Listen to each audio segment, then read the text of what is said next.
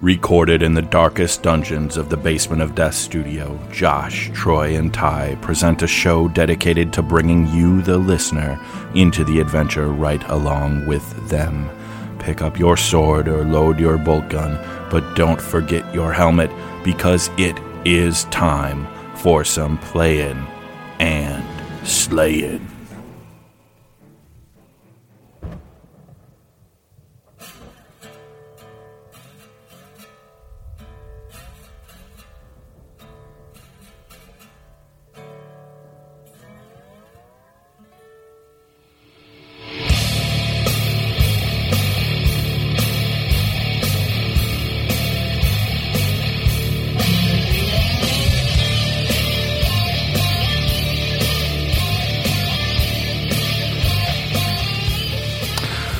Live from the BOD studio, it is Playin' and Slayin', episode #35-Playin' and Slayin'.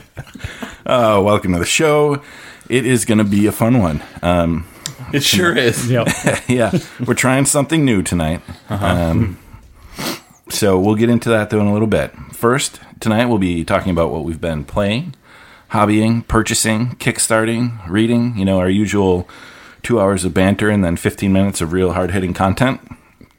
Then we talked about this last time. We're going to do an overview of the Ethereum role-playing game from Anvil 8 Games. Well, we're not really going to do it. Right. We have two very special guests that we will be interviewing tonight to actually do the overview of the game. And that is the designers, Paul DK and Aaron Darland from Anvil 8 Games. And that will be a fun conversation. I guarantee it. I guarantee it. If you don't enjoy it, I will give you your money back via PayPal. And then in lieu of our Play It or Slay It review, we are going to do a quick preview of what we're going to be getting into at Gen Con here in only a couple weeks. I guess we'll Play It or Slay It, Gen Con. Sounds good. Yeah, and foreshadowing, I'll slay it. And then we'll talk a little bit about Midwest Meltdown coming up as well.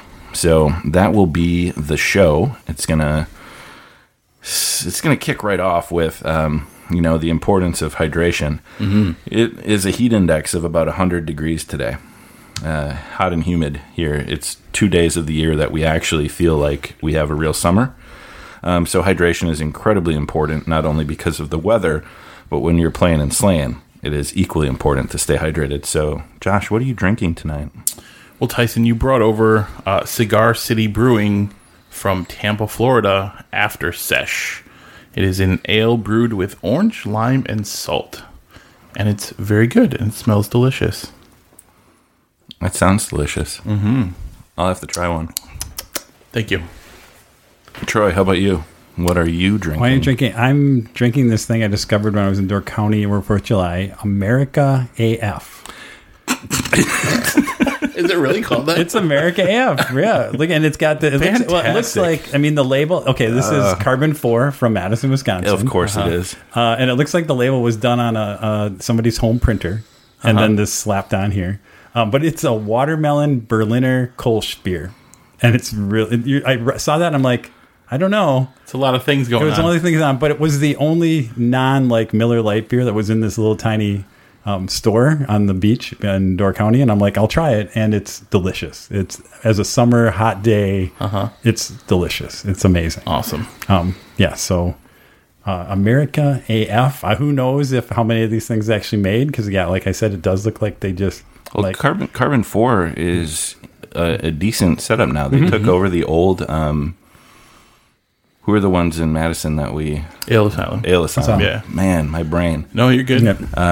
They took over the old facility when Ale Asylum moved into their new one by the airport. Mm-hmm. So, yeah. And the Carbon 4 does a lot of really, really cool, funny... They have some really funny labels and funny beers. What does the A and the F stand for? You're asking questions I can't answer here. Archery. I don't know. It's got I think President Washington, Jefferson on there. He is carrying an assault rifle, though. So AF is what the kids refer to now when things are lit. AF. Wow. And other things AF. It's short for as for things. as F-bomb. Uh-huh. Yeah. Well, that makes sense because he does. It's I think Washington with an assault rifle, Doesn't get more American than Washington assault rifle. and it's like a rotary, like watermelon. a serious thing, and a bald eagle, of course. Of course. So that's there. Otherwise, how are you, America AF? Yeah, Right. All right. So should we let Paul talk? Yeah. We should. Paul is actually here in studio. Well, we record our intro. Paul yeah, BK. we could. He is drinking something. I mean, it may not be alcohol, but he's at least drinking something. I'm drinking Sprecher root beer. Hi, Paul. Hi. Welcome to the show. Thank you. It's nice to have you sitting right here. I'm a little excited. weird. I'm excited too. I'll make sure Josh tries to only touch you 3 times. They made me sit on the While other we side record. of the table. I appreciate that. All right, and we are kind of bearing the lead on the hydration thing, though. So, Ty, what is this large brown thing in front of us? So, roughly, my goodness, 15 months ago, Handful. Yep. I won a Best Sportsmanship Award at Brew City Brawl, and I got this growler. And the running joke was we would record an episode where I'd drink an entire growler full of beer. Well, then Andrew, Mr. Mephiston, who won this year's Best Sportsman, did a Twitch stream where he drank a growler of Guinness. And the challenge was issued where we will be playing each other at Midwest Meltdown. So I couldn't let it get to Meltdown without answering the challenge to record our show while I drink a growler. But I decided to fill it with more than beer. He went And big time. at Brew City, Jacob Berry and I, with the help of David Griffin and others, discovered a new drink that we referred to as the Tamara, which was the bartender's name there. And it was grind espresso rum and club soda with a little bit of orange. And so I filled most of the bottle of grind into the growler with some ice and 32 ounces of club soda. And we're going to see what happens. And I'm going to drink the growler full of Tamara. I didn't see you put any orange in that. I squeezed some orange slices into a glass, and then I poured that in because I couldn't fit orange slices into the growler because that would be difficult to clean up later. Did the ice fit? So I put it in one at a time and popped it down. Yeah, you did. Yeah. So I'm going to drink a whole growler full of cocktail, and we'll see what happens by the end of the show. This is going to be awesome. I can't wait. I'm already slightly buzzed from just the 15 minutes of pre-recording. I think the real funny thing will be nobody will notice. That's probably accurate. Awesome. All right, so yeah, let's get into what we've been playing. I just want to interject like a quick note. We started this, and I lied to you all. We didn't start talking about what we're playing, and I think it's only appropriate a level set that we then did the segment with Paul and Aaron about Ethereum, the role-playing game, and then came back. I filled up the growler a little more. It's getting close to the end, but regardless, you are now catching me a little bit more intoxicated than I was when we set out on this adventure. And that's the only reason it's relevant. Is because you're more drunk now. And I just want everyone to be aware that, it didn't happen Instantaneous. in a flash. That's one heck of a drink. Like he took 2 sips. Yeah. He's got a tolerance, people. What have we been playing, guys? Troy's been playing something he can't talk about. What? Troy's time stories recaps are the worst. Time stories. I actually have the name. I have the name of the. I have the name of the thing. We played Brotherhood of the Coast, which is number 8. There is only number 9 left. There's only one left in the first arc. What can you tell us about Brotherhood of the Coast? All I can tell you is we failed tremendously, which is awesome. Like not like we finished it and we failed. Like there wasn't like so. It's what's really cool, and I keep telling you guys this, and it makes no sense. But as you play more, there's more of a meta story. It arcs across all these, which has been really cool to see across as we played each of these. And so we're really kind of excited to see where 9 kind of takes you. But what was interesting is we played a lot of the meta story, and while that did is what was cool is the designers foresee that some people who've been playing along might try and play a meta type story, and we got to an ending that was an epic failure, which was really, really cool. So, but so I'm just saying, Brotherhood of the Coast was about a game company in Seattle. Yeah. Yep. Okay, That's Or That's all I can say. I'm was not it gonna about say- pirates?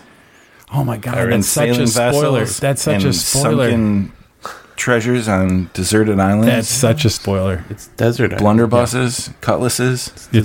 It may be happening in areas something like that. Yes. Yeah, see, So, I spoil your spoiler-free Yeah. reviews. but it's fun. That's what I'm saying. If you're not playing Time Stories, keep playing. Now I'm really glad you gave the disclaimer at the beginning. So I'm not just combative. Wow, that tiger was really an asshole tonight. Paul, how about you? Any gaming? Any fun activities related to gaming? Related to gaming, my little kid, my youngest, is off at camp, and he told me to level up his Fallout 76 character for him while he was away. So I've been working on that. Nice. Excellent. It's hard, He's got a different spec than I do. I'm not usually a melee guy. You haven't lost anything, right? No. Okay. No. You've advanced his character. Oh, in some- definitely. He's a okay. couple levels higher. Yeah. Okay. That'll play, because you don't want to do the dad move where you make things worse. Like, Here, son. yeah. Whoops. Look what I've done. I sold everything, and I have a bag of beans for you. Cool. I've been doing some digital gaming as well. A few weeks back, PlayStation ran a summer sale, and NBA 2K19, the basketball season had just ended. It was $2.99. So now my 6'11" power forward / center Ty Trubanski is number one in All-Star voting at the midpoint of the season, playing for the Los Angeles Lakers, leading the league in points per game and rebounds per game. So I'm crushing it. Playing a lot of 2K19 though, probably an unhealthy amount. Been playing a little Magic the Gathering Arena. Just kind of getting my daily grind in. Having fun with that. So I love that game, but I suck.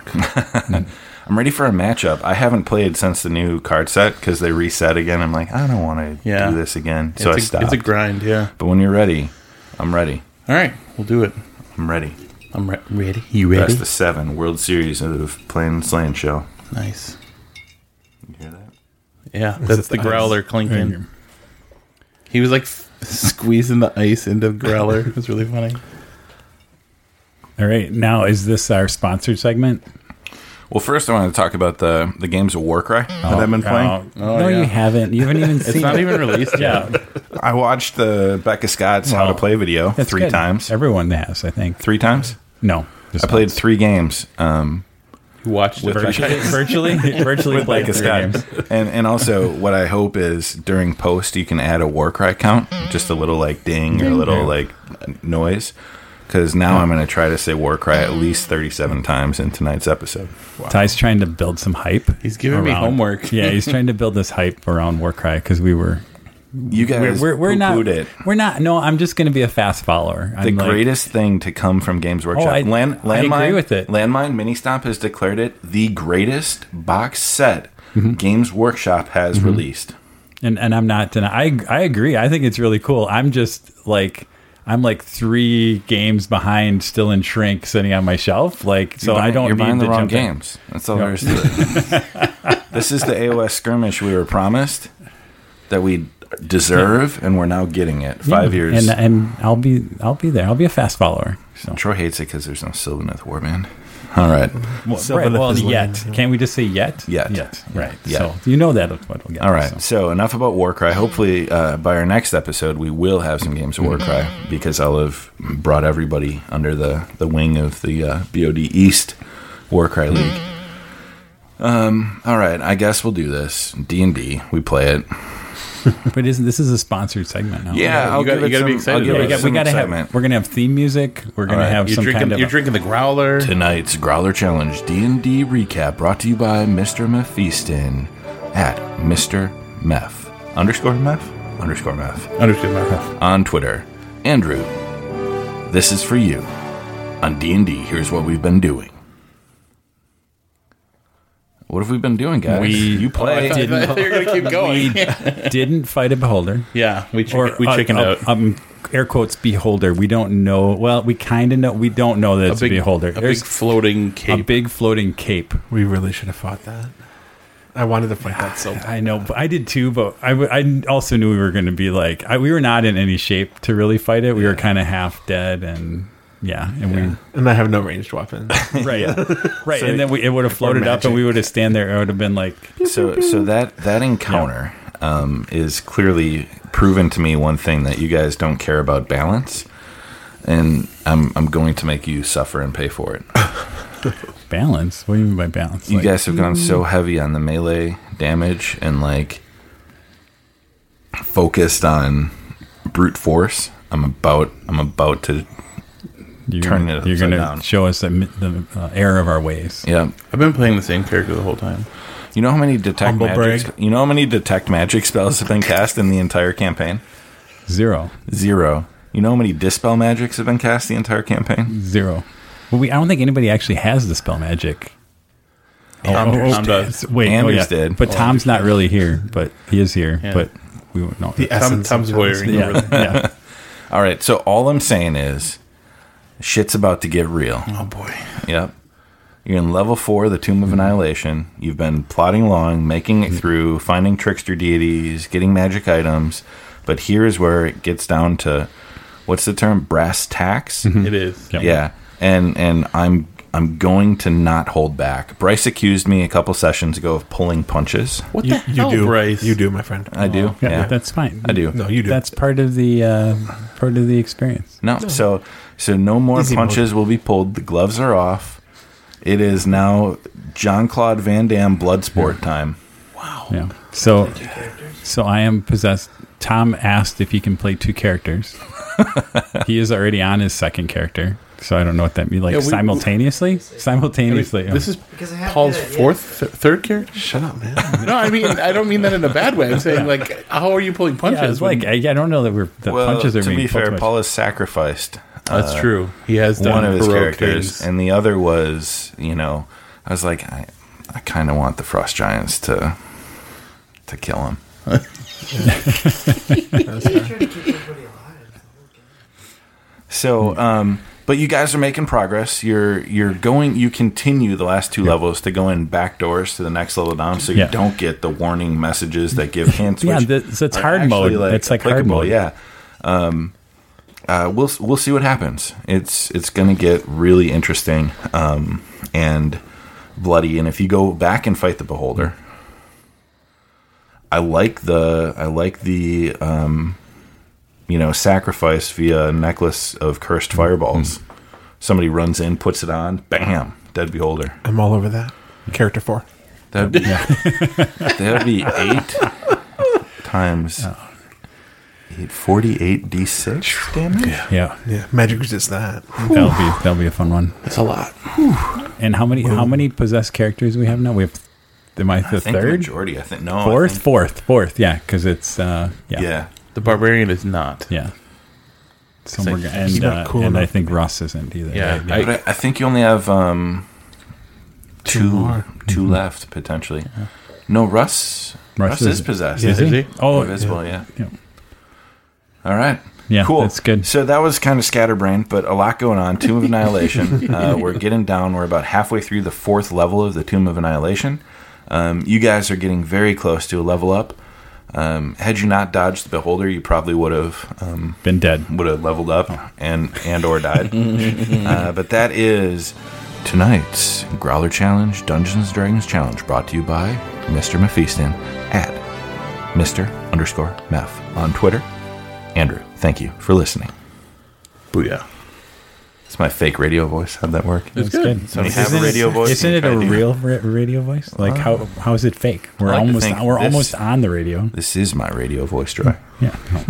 Oh, This is so the make love to you voice that Tyler Emerson talked about. Pretty excited to see Tyler at NashCon here in about a month. Give him a big hug and say, "What do you think about my voice, Tyler?" hobby. I think we're on hobby. I think we're on hobby. Hobby. Oh, wow. I've been making a hobby of making it awkward. Somebody's been doing Project Blackstone. Yep. So the slaves in my basement, or better known as 3D printers, have been cranking out all the 3D terrain for Blackstone Fortress game. So that's my goal is I don't want to just play. I've got, what does that mean? I don't want to play on little card anymore. I'm like, I have to have like a 3D printing. He's big time. I'm right. I don't know what that Bougie. Yeah, he's bougie. Is that, That's what the kids are calling it. You're bougie. yeah, It's a weird Bougie flex, but I mean, whatever. Bougie AF. Nice Right. callback. yeah. It's a weird flex. Tom has informed me the kids. Nobody says nobody that. says Not that. even the kids. Not even the kids. We looped all the way past that Yeah. already. Yeah. So that's what I'm working. So I have like a whole bunch of the hexes, and my goal. I'm still in the process because there's like, I don't even know, like 50 different things you need to print to replace all the card that's in the actual game. Man, that's crazy. And then- You're 1 or 2 steps away from Taburu, I don't know who that is. Simon's new thing. Oh, Did you I see haven't even paid Kickstarter attention 2020? because Fully integrated, like computer. yeah, What is it? Augmented reality board gaming, basically. Looks cool. Cool. I haven't got to Kickstarter.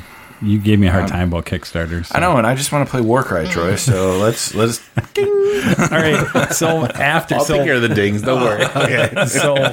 so while my printers are making little tiles for Blackstone, I did get, and this is kind of jumping on Kickstarter, I did get a table, a 4x6 table in the mail. It came in a big box. Like, Did you order it? Or did it just show up? It just showed up. Well, it was.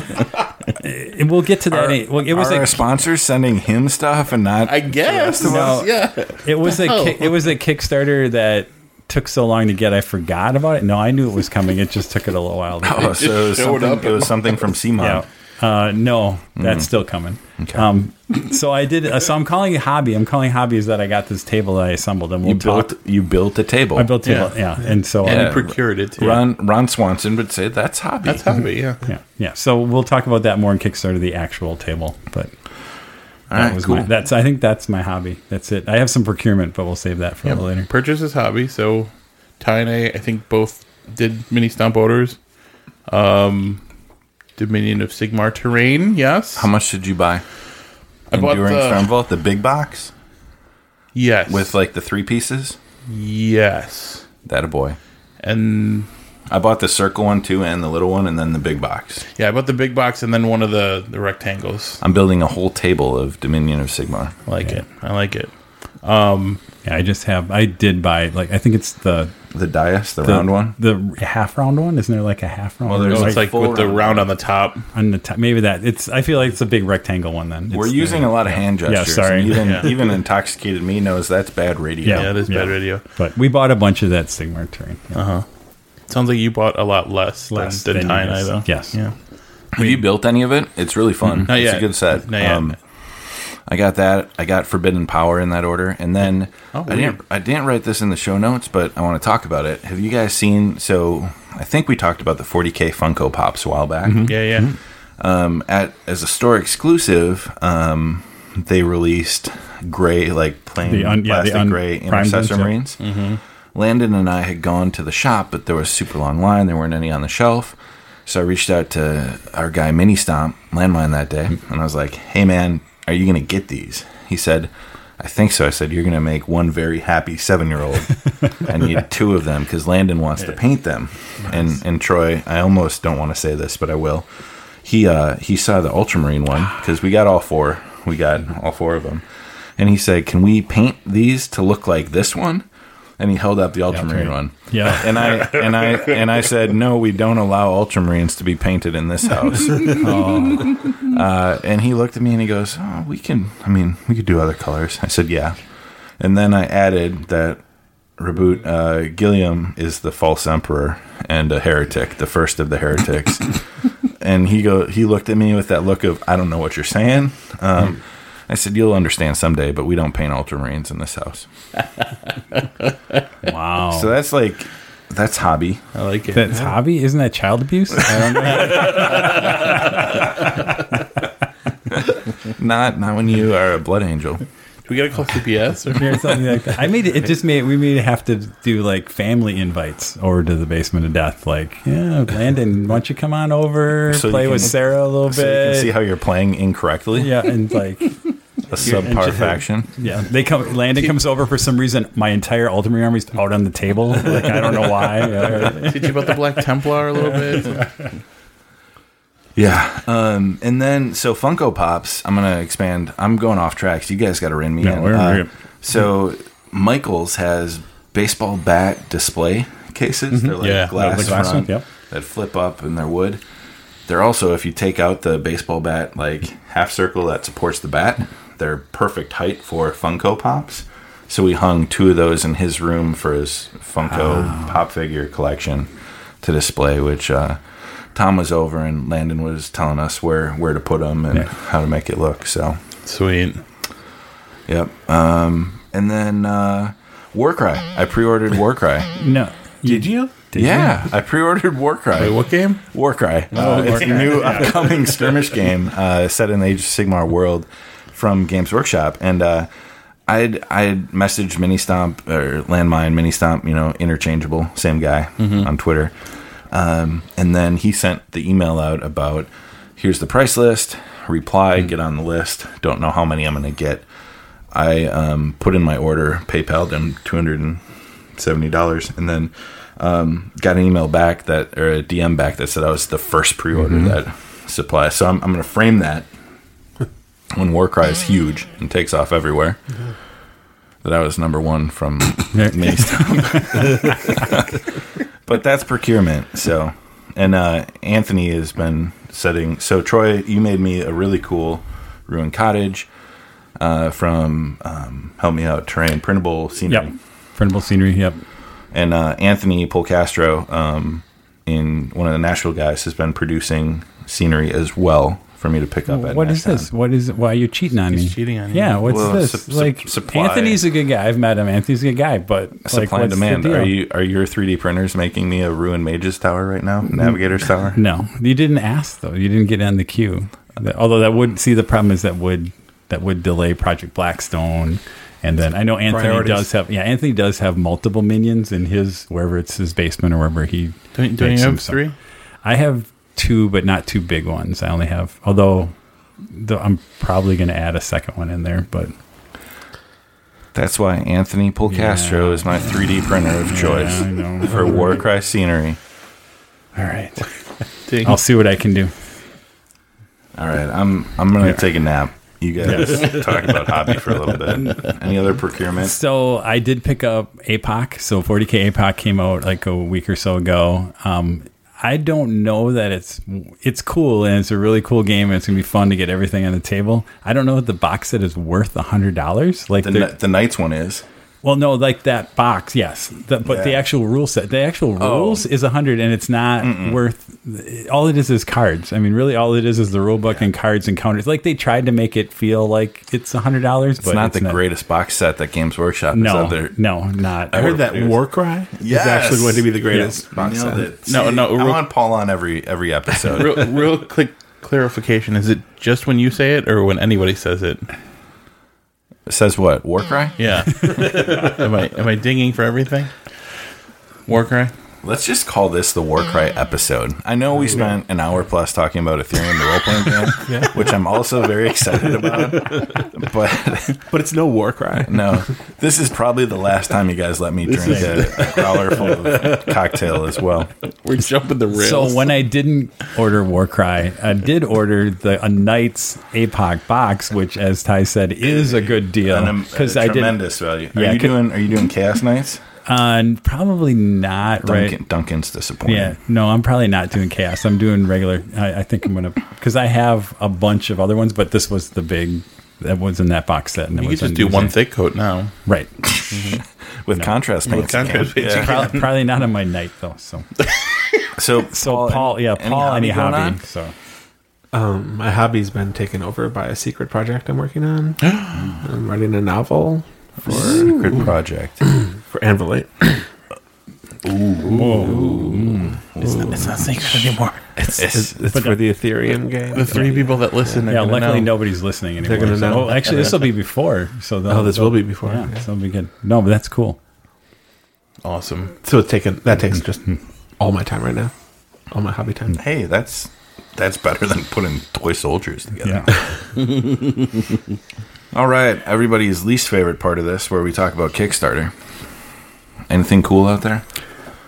So Anthony's probably already all over this, but Warlayer 3D printable terrain, they just have a Kickstarter out. Just went out, so it's still available. A lot of really cool, mostly it's 40K-ish kind of Necromunda type terrain. Yeah.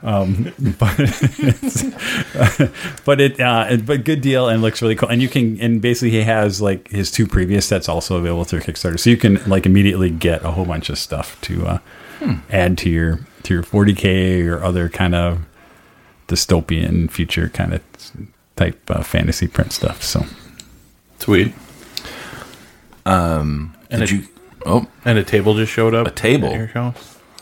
yes, so we talked about I assembled the table. That table was the Game Changer table from the Table of Ultimate Gaming guys. So I think a lot of people have seen that. This was their kind of step down table, not their, like they call it the Elite is the one, the big one. I went with the Game Changer because I went for a 4x6, and like the Elite has a whatever 6-inch. I'm using fingers again, like a 6-inch rim around it. So a 4x8 is like huge. So it ends up being like a 6x9 kind of table to try and fit in there. But I got the Game Changer. I would call it. Josh and I were talking the other day, I think we'll maybe do a throwdown between the Duchess and the Game Changer at some point. Are we going to do a table war, but not table war segment? Yeah, an actual table war. Table versus table. Table versus table, and talk about kind of tables enter, one becomes kindling for a fire. No, I don't think we're gonna whoever one loses, we just break it up right there. A war cry bonfire. Yeah, war cry. So It'd be fun for one night. Tom said it'd be fun for one night. So the game, I would call it like, I don't know. I gave it like a quick, I think somebody asked me, I gave it like a 7 out of 10. I would call it, I was a little iffy on some of the quality compared to what their hype compared to what you actually get. I think there's a little bit of difference, and so we'll go into that. So. Is it better than 3 2x4 segments of MDF on your table? Yeah, a lot better than that. Yeah. How do your dice roll on it? Really? I mean, in the end, it looks super slick. You guys have seen pictures. We'll all come over and do. What do these dice roll on? They go. The I didn't have deep. Save that for the next. You want me to start my rant early? No. We'll save it. We'll save it. We're going there. So yeah, the dice are really good. The mat, it looks really cool. Actually, I have a really cool custom mat that's going to go in there that is going to look cool. So it looks really good. I'm just a little iffy on some of the actual build quality. How many Ultramarines are going to die on that table to Mortarion and Man Reaper? Just a couple. Yeah, like 2,000 points worth. But all right, with that. So we'll go into more. I gave it like a 7 out of 10. I'll give you a little bit more. Or hit me up on Twitter if you want to know gory details on whether you should really buy it or not. But I think I'm going to be pretty happy with it, and we're gonna break it in on a few games here one of these days. So it will be broken in. How about some fulfillment? You guys had some boxes arrive at your doors. Mm-hmm. So just yesterday or the day before, Edge of Darkness, which we talked about because our friend Elena art directed it, and all the terrain. Yeah, and I mean, there's just tons of gorgeous art in it. But that box weighs 18 pounds, and it's got to be like 10 inches tall. It's got to be like 24 by 10. It sounds like the Gloomhaven box. Is it legit 18 pounds? Yeah, it's 18 and a half was on the FedEx box. I think that weighs more than Gloomhaven. Yeah, it's ridiculous. I hit her up. I'm like, Elena, what the heck is this? Like, it's monstrous. Like, I thought I was going to get like a big, but it's monstrous. And so it'll be cool I want to check it out and play it. And there's just so much. I can't believe it wasn't all her, but there's a lot of Elena's art in there. A lot of everybody else's. It's really cool. And I think it's really cool that her name is actually on the front cover. Like, how many often do you see an art where they actually give the artist, an art That's director, awesome. that kind of credit on there. So it'll be cool. We'll talk more about Edge of Darkness, but that just came and is with a forklift kind of in the. So I got Trogdor, the board game, and for those that remember, homestarrunner.net, it's .com. really spoke to me, and Ty was like, "You gotta get it, man." And I'm like, "All right, fine." So I backed it, and yeah, it just arrived, I think, today. So I unboxed it and haven't actually like pulled it out of this, or I pulled it out of the shipping box. I should say I haven't pulled it out of the cellophane yet, so because I was setting up to record tonight. But yeah, I'm excited to give it a whirl. And then there's one other thing on here. No, there's not. Do we go to, okay, other. Paul, unless you had any Kickstarters. Any Paul, do you have any Kickstarters? I haven't. All right. Really. Tom, you have any Kickstarters? No? All right. What I we're will going say to is other. Sounds cool, though. Awaken Realms had a awesome new Kickstarter launch. It's like a campaign cooperative. I can't think of the name of it now. I'll make sure I follow back up with it because it blew me away with the contents of the game. But they've done This War of Mine, then they did Nemesis, and this is their next project that looks like a cooperative campaign in a fantasy world where dreams have some element, full of miniatures and cards. Cool. Absolutely, I was blown away. And I might back this one just because of the look and feel of it. Cool. And I know Troy's trying to help me out here and Yeah, I'm find trying it. to But, Tainted Grail? Is that? No. I'm trying to think what. That's the only new one I can we'll see. we'll figure it circle out. back. This is bad radio. Yeah. When drunk people talk about things they don't know anything about. Other. Yeah, they All are right, dead. so Sylvaneth. Yeah, I think you're right. They got a new book. Tainted Grail. Sorry, we'll back up because I have it. Tainted Grail. Kickstarter is live. Went live on that one. Yeah, that appears think like that it looks might right. be right. We'll figure Thank that you, out. Troy. Tainted Grail. There you Appreciate it. Oh no, this is old. Sorry, I lied here. Troy lied. I lied. Paul, can you Great can radio. you just help and get Troy Yeah. to focus? I think the problem on Can't this reach him. episode- I'd slap him, but you know, it's too far. So Sylvaneth got a new book. Yeah, and it was lost for a while. So GW had some distribution printing issues. But the new Sylvaneth book is coming. I know Troy is very happy about that. But a ancillary product to the new book was a set of custom dice. I hear they're beautiful. I'm buying 10 sets. 10 sets. Beautiful. These Sylvaneth dice are the biggest piece of trash since the Malign Portents dice. They're beautiful if you could see them. They have Terrible. they have a like tree branch with leaves that mark how many leaves, mark how many dice, like the dice number. So like 2 leaves on the branch is 2, 4 is 4. But the 6 is a swirl. It's a swirl. It's not a 6. It's not a tree. It's just a swirl, and it is the worst bit of custom dice they have made to date. It is worse than the Deepkin dice, which are trash. It is worse than the Nurgle pustule blips that are tough to count. It is even worse than the Zinch dice that Josh uses, that I despise. Listen, I They only use them are for Destiny dice. atrocious. They are, like GW said, guys, we love dick dice. Let's make them Hashtag Dick Dice. produce them. I do agree that they hit all the criteria for dick dice. Yep. Like 1 in 6. the 1 in have a 6. thing. Yeah.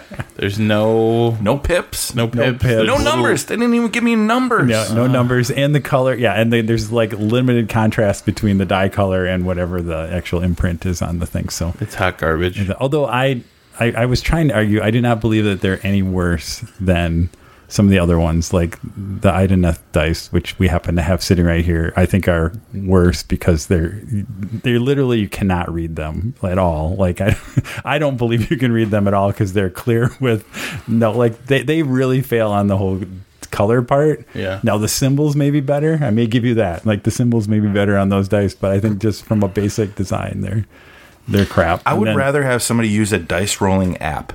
So when I played Jacob at Brew City and he was like, "Can my Plague Monks, you just want to roll these on the app?" I said, "Yeah, because we're too drunk to do real dice math. Let's let this do it for us." I would, if somebody had the Sylvaneth dice or the Deepkin dice or even the Zinch dice, that was their dice for the game, I would probably say no, I can't read them. Right. That's what I say to Josh every time he tries to play with them. If Josh tried to roll them against me, I would actually say, let's just do the math. I'll give you averages rather than the dice roll. So you hit on a 3-up, cool. You know, he's each, so he just says they're all 6s anyway. Yeah, it's such a trick. Right. And I don't roll them for actual rolls. I only use them. Well, for I mean, you could use the dice. Flesh Eater dice where you don't roll; you just remove my models. Yeah. So That's it's better. we'll do that. I get. Yeah. All right, Dick dice. So we're saying. So is that trending yet? Have we got that? Hashtag Dick Dice. We're not guys. an influencer. Yeah. Okay. We'll try work to on it. influence a little bit. Yeah. So you mentioned Jacob Berry.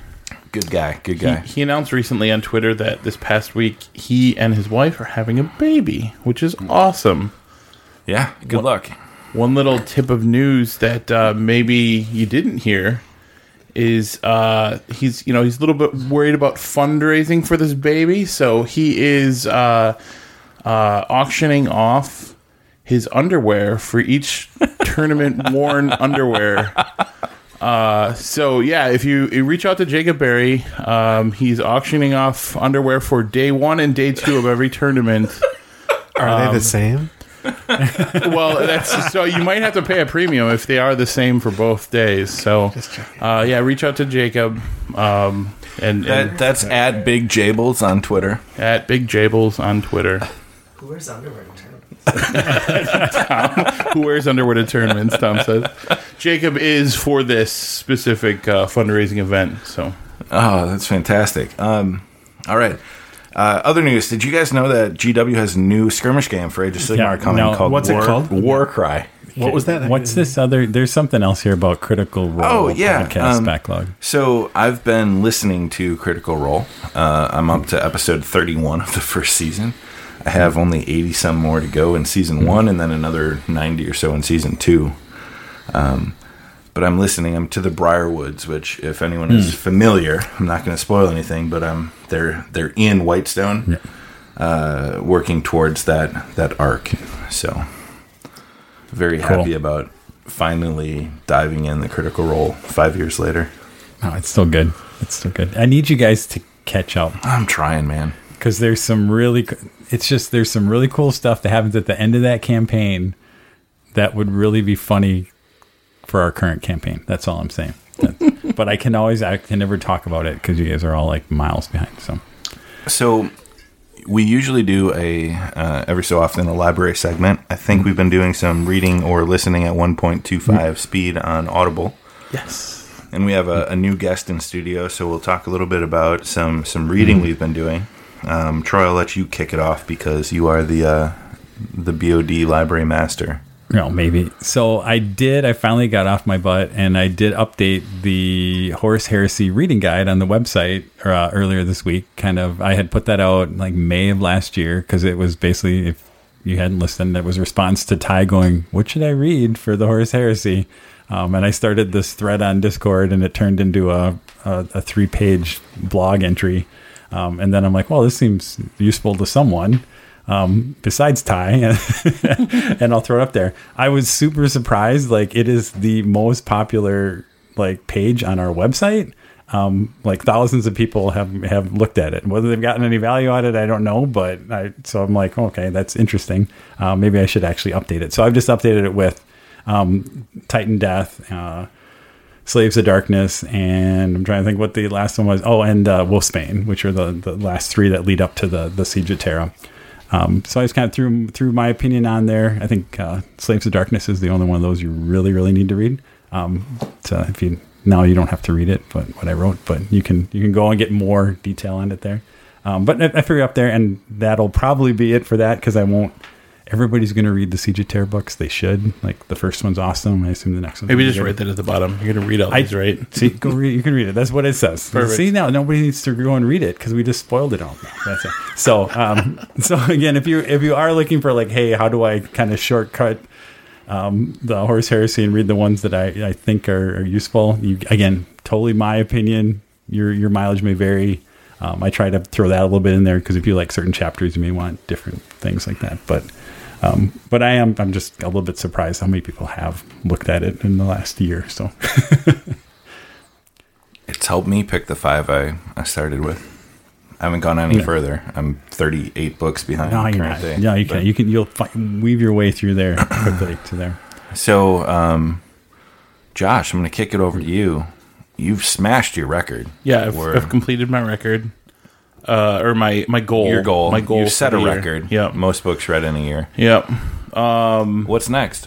Where are you going from here? So I'm reading the Bobaverse series, which is it was just something random that popped up Is that a kids book series? No, it's Like Goosebumps? no, it's not like that. Oh. Yeah. Well, Troy, why are you nodding? It's not. Nodding what? I'm not nodding. Oh, I thought you were like He's supporting you. Yeah, I'm he's supporting- acknowledging They're- I'm a jerk. They're not like super massive books, but they're interesting. Like they're, I don't know. I don't know. I'm having fun with them. So it's the We Are Legion, We Are Bob. It's from the first one in the Bobaverse series. Who's the author on that? Do we know? Oh shoot! I should have it. Bobaverse? Or if I just search Bobverse? Yeah, and Josh Yeah. will look it up. So Okay. the idea is it's kind of modern time. Guy dies, his brain gets frozen, and then he wakes up in the future, and he's basically in the AI for a ship. And then the story kind of goes off from there, in how they have to protect the universe. It's an interesting story. It has a little bit of a flavor like kind of a Ready Player One, where there are a lot of kind of pop references because the original character came from our modern day and kind of forced in the future. So that's the kind of little bit of humor, a little bit of weaving in of the, pop culture stuff. My opinion, I liked the first book, but not enough to keep reading. Josh likes it a little bit more, and he's kept reading. Yeah, I started the second book, and I'm enjoying it. I've put it down just for a little bit because I was doing something else, but I'm going to pick it back up. It is written by Dennis E. Taylor. And it's narrated by Ray Porter, who does a really great job. Yeah, I think the narrator's good. It's a solid listen. Yeah, he does some other popular stuff too, narrating. But anyway, I think it's a good series so far, and there's 3 books currently, and I think they're working on a 4th. So yeah. Anyway, Cool. Paul, have you, between writing your own stuff, have you been doing any reading, listening? Yeah, I just reread Neuromancer last week, just because as source material, sort of, for what I'm doing. And a friend of mine in a writing group that I'm in referenced Dune in one of her short stories, and that made me pull it off the shelf because I haven't read that in, 10 years. So I'm halfway through Dune right now, but Neuromancer was by William Gibson was the last. Gibson, right? Yeah. Last one. Yeah, I've got Neuromancer in a steady state of progress. Every so often I'll pick it up, read like 12 pages, then It's so shelf good. it while I read 2 other books and go back. It's like constantly coming back. I've been reading a new series by Richard Kadrey called Sandman Slim. So what's been really creepy is, I don't know if he's played World of Darkness games or if he knows, like, or if I don't even know. There's so many like similar arcs going on in Paul's storyteller game. We play Mage that we've talked about on the show several times, but the guy is the central character, Sandman Slim. He was in a circle of mages, and he was betrayed. They sent him to hell. He spent 11 years in hell battling in the pits there, and now he's come back to Earth. You come to find out much more about him, but it's modern-day Los Angeles. One of the books opens with him chasing a vampire through the streets that he fights in an old theater. Lucifer hires him as a bodyguard, and they go and do, like, there's all these different interactions in these books, and it's a urban fantasy, I guess you would refer to it as. I'm on the 3rd book.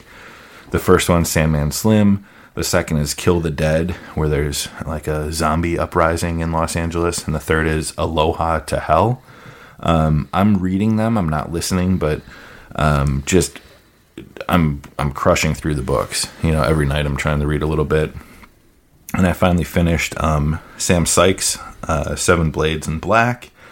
Highly recommend everyone read that book. It's super long. It's like 700 pages long. And I picked up Chuck Wendig, his new one, The Wanderers, which is kind of like a modern day. People are sleepwalking. There's a sleepwalking epidemic, and they're going to some destination, and their loved ones, some of them are following them to make sure they stay safe.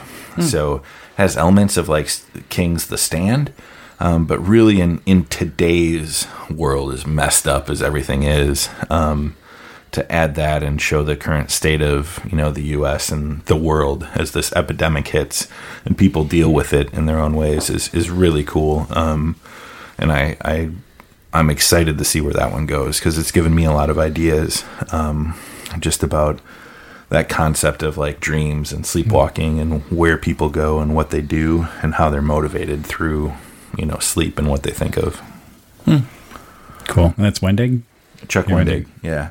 I know you've got some Wendig hate from his Star Wars stuff. Yeah, I know. I have to get over that. So this book, it's phenomenal. And it's in second person. So it flips. The narrator flips. It covers the. Paul just made a face that isn't getting me to read the book if it's really in second person. That's the other part that I have a hard time with him with. It like shifts, he can make it work sometimes. I just struggle with it. Like it shifts to different people and their interactions with their loved ones. So, and then it removes at times and does kind of that, like, camera looking at a group of people.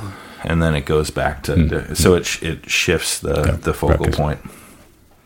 So I can't say it's one narrator and one perspective. It jumps around. As long as it's not second person, that's okay. Yeah. I'm gonna write a book in second person, and it's gonna be called War Cry. So I've finished I have to highly recommend, if you're gonna read one 40K book, you got to read Spear of the Emperor, Aaron Dembski Bowden. It's, I'll call it modern day 40K. So this is like the post, the Rift, everything else. So Ty's going to jump in. I was going to say, does Fulgrim kill Ferrus Manus twice in that one? No, he's already. That's a long time ago. This is modern day 40K. Yeah, but I'm trying to spoil it like you did to me. I knew where that was going. So this is like after the Rift. This is basically the Emperor's Spears, which is a chapter, and it's basically the guys they're on the other side of the Rift. So they're in Lara's Vale. It like the tone. It is super dark. Like it's like Aaron is channeling Abercrombie. And how you get that in a 40K universe that's why I would just really recommend this. Like, it really sets the stakes of, like, we've had, like, in 40K, the universe is kind of bumped ahead, and you had the Rift, and this is the first book for me that really kind of made you feel the stakes have really been lifted. Like, the people on the other side of the Rift are just fighting time until they probably die. Like, these three chapters, the Lions, the Spears, and then the Mentors that come over, or the Scorpions that were there, Red Scorpions were there. They're just these guys. They have no reinforcements. They're the Chaos guys just keeping them there, and they're trying to keep the worlds, and it's told in first person from not a Marine, but from the basically one of that whatever you want to call the squire or whatever, a woman who's the helper for one of the Marines that come over. It's basically they come over, they make it through the Rift to just kind of to see what's going on. Like, has anybody survived? And basically it's a one-way mission because they don't think they'll actually be able to get back to the actual Imperium. But it was interesting, like, how maybe the state of mind that Aaron was in when he wrote this book. Like, it is, I would just really recommend, really dark. Had me emotional at one point, which I'm like, a 40K book, like, it's not so compared to not all bolter porn, right? Compared to a lot of stuff past where it's bolter porn and and you kind of like, at some point I almost gloss over the battles because I just want to know what the plot points are. Just really engaging. I think it's because of the way that he approached the story and with the characters. So I can't recommend it any stronger, especially if you're interested in kind of that current day 40K, because it really kind of sets the stakes for, like, hey, the world's in, like, or the universe is in a really, really bad place. And this is the first book for me that kind of, like, really kind of help understand that. So, and it's Aaron Dembski Bowden, so nothing wrong safety there. Question, or safety tip: don't put bolter porn in a search engine. I don't know. I think you'll get a bunch of 40K books. But listen to bolter porn at 1.25 speed on Audible. Booyah. So BOD library, I forgot one thing in our other. Can I go back? Is that allowed because of as long as it's not War Cry? Reasons? No, so So I bet, though, this guy will appreciate Warcry. He will. But longtime listener and fan of the show, Josh, had been on Twitter and Facebook and stuff. Sent us all a message, saying, hey, I'm doing some stuff. I'm removing my social media footprint, but, thanked us and want to make sure still kind of engaging with him in the manner we can, which for now is through the show. Then I saw something really awesome yesterday on Facebook. So Adon from the Independent Characters has recently relocated to Arizona.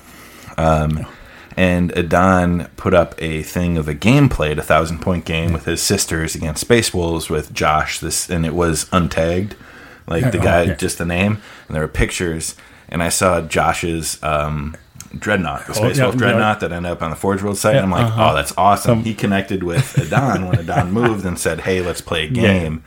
And then I saw like Adon's post and the pictures, and I'm like, that's awesome. That's super cool. I saw that on the IC Facebook group, which was really cool to see. So one of these days, I know my work travel will have me in Arizona probably sometime in August or September, and I'm going to try really hard, Josh, to hit you up. And I won't be able to play. I'll have to borrow models or something, but I'll be in the area. So maybe you can play Warcry.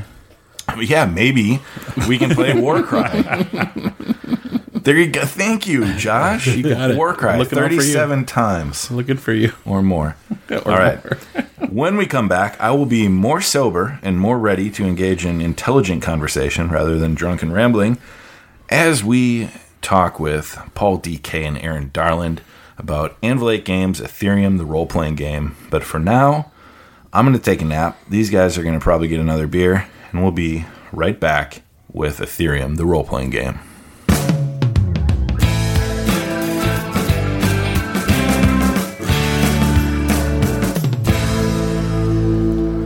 Welcome back from the break. We are now ready with both Paul DK and Aaron Darland, Anvil 8 Games, in the house and on the computer. Technology's great. To talk about the Ethereum role-playing game from Anvil 8 Games. So I'm pretty excited. We've all, in some way, shape, or form, been involved through some of the testing and seen the game come along. So now to be able to talk about it, have you guys on to share, start with an overview of the game, and then we'll get into some questions. But before we do that, I think what's even more important is to introduce you guys. So first, we have Aaron Darland. And Aaron, anything you want to share with our audience or us? A little bit about yourself. I don't have any questions ready for you. And a little gaming cred. You gotta give us a little gaming cred. Build your street cred. Sure. So I have been a game designer for 7-ish years now, professionally. So it was very exciting to get into the field. I've always sort of enjoyed role-playing games since I was young and been involved with those. And then as I got older and it became harder to actually schedule games, I wanted another game that was way too much time. And so I found miniatures games, and I got into miniatures games, and those were the sort of gateway for me into actually design. So I played a whole bunch of them, GW games, of course, Privateer Press, and so forth. But what stuck ended up being Malifaux by Weird, and then I ended up working for them for a number of years. Really, really enjoyed that. But it was time to move on. And then I joined Anvil 8 and worked on this RPG with Paul. So I've been a gamer my whole life, and I remember designing a Sonic the Hedgehog game with a friend of mine on paper in middle school. So I've just sort of always been interested in the creation aspects of it, and it's so great to get to do it and get to work with people who sometimes have very differing opinions and try to find either compromise points or whatever. So yeah, that's where it came from, and specifically where I ended up with Anvil 8 was just getting to know the guys who worked there, and sort of falling in love with them, and deciding that would be a good place to land. So they are a very lovable bunch. Mm-hmm. Yes, handsome too, incredibly handsome, right? So after that awkward talking about the guys from Anvil 8, let's introduce Paul DK, our friend, longtime friend. We've played a lot of games with you, but how about you give us a little bit about yourself? Yeah, I don't want to age myself, but I've been playing games for like 32 years, like from the Red Box D&D, and yeah, I hear you.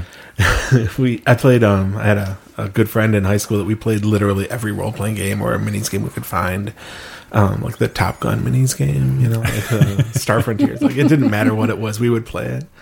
And I've been doing that sort of forever. And then through Ty, I actually met Brian Nairo, right, of Anvil 8, and I joined up as a fluff writer. I was writing the stories for the rule books. And we were having curry one day, and I was like, "Yo, Brian, let's make a game." So that's me. And here we are, a couple years later, with a rule book that both of you put out into the world.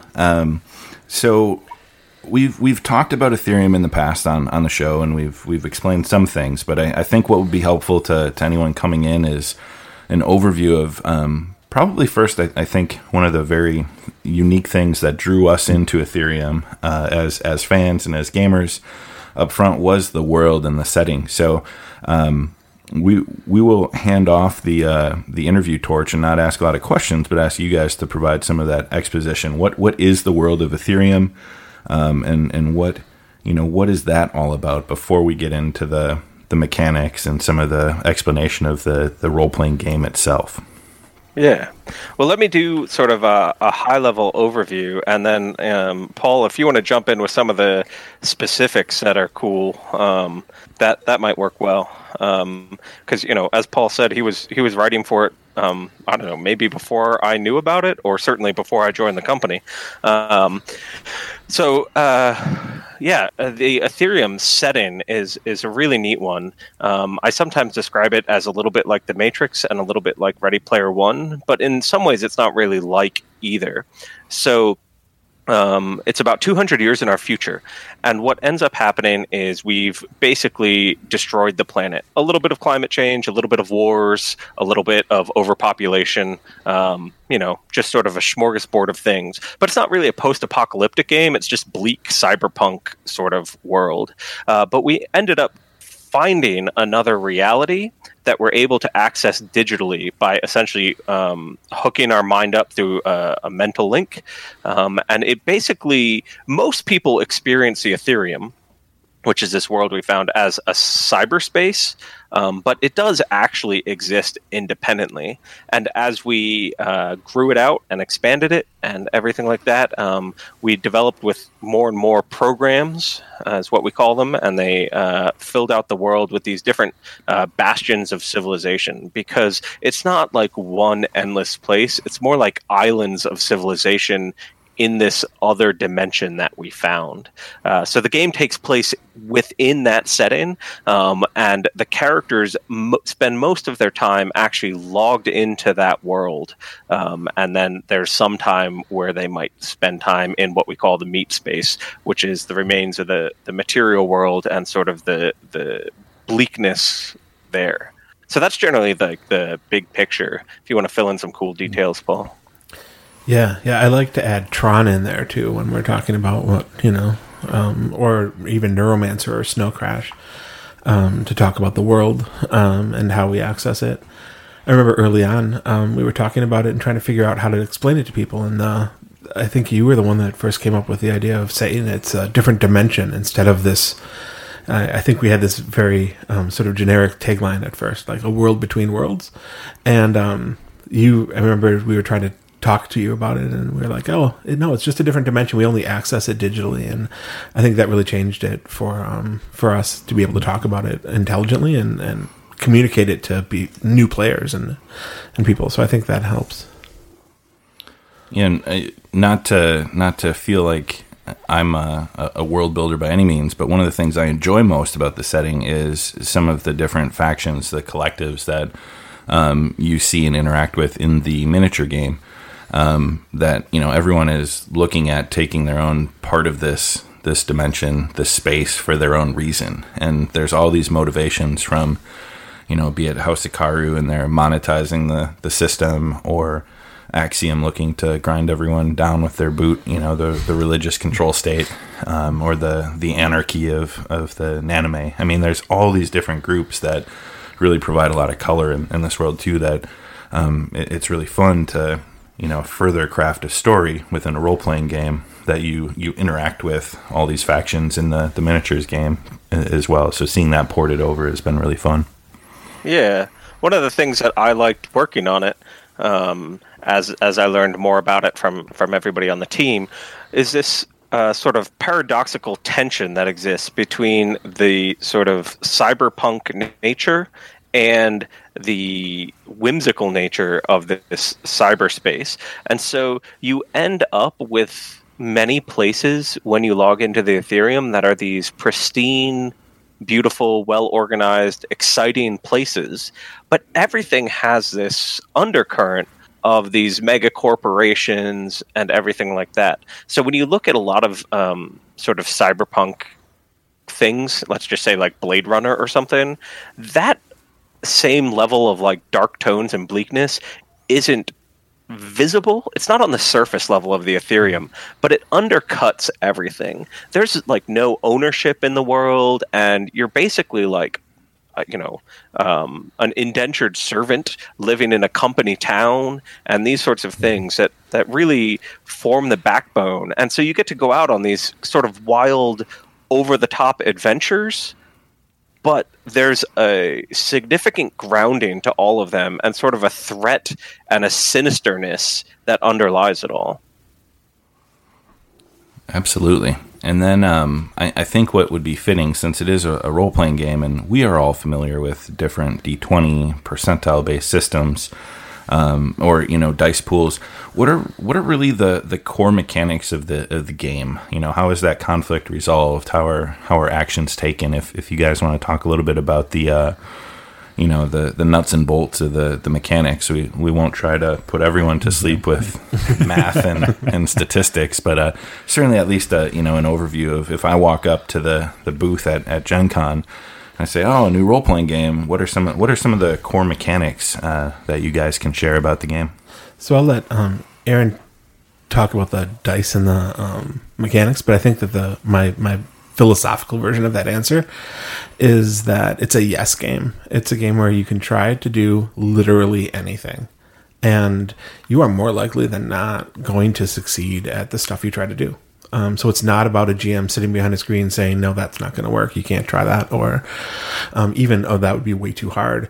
You can. I mean, I've had players do things that I would never have imagined, even in working on the design, and I think that for me is the most important answer to the core mechanic of the game. Is that it's kind of like acting improv, where it's yes and, like you do this crazy thing, I say yes, and okay, now there might be some consequences or something, but I think that players just are really empowered to try creative stuff and have fun with it and be able to do really cool things.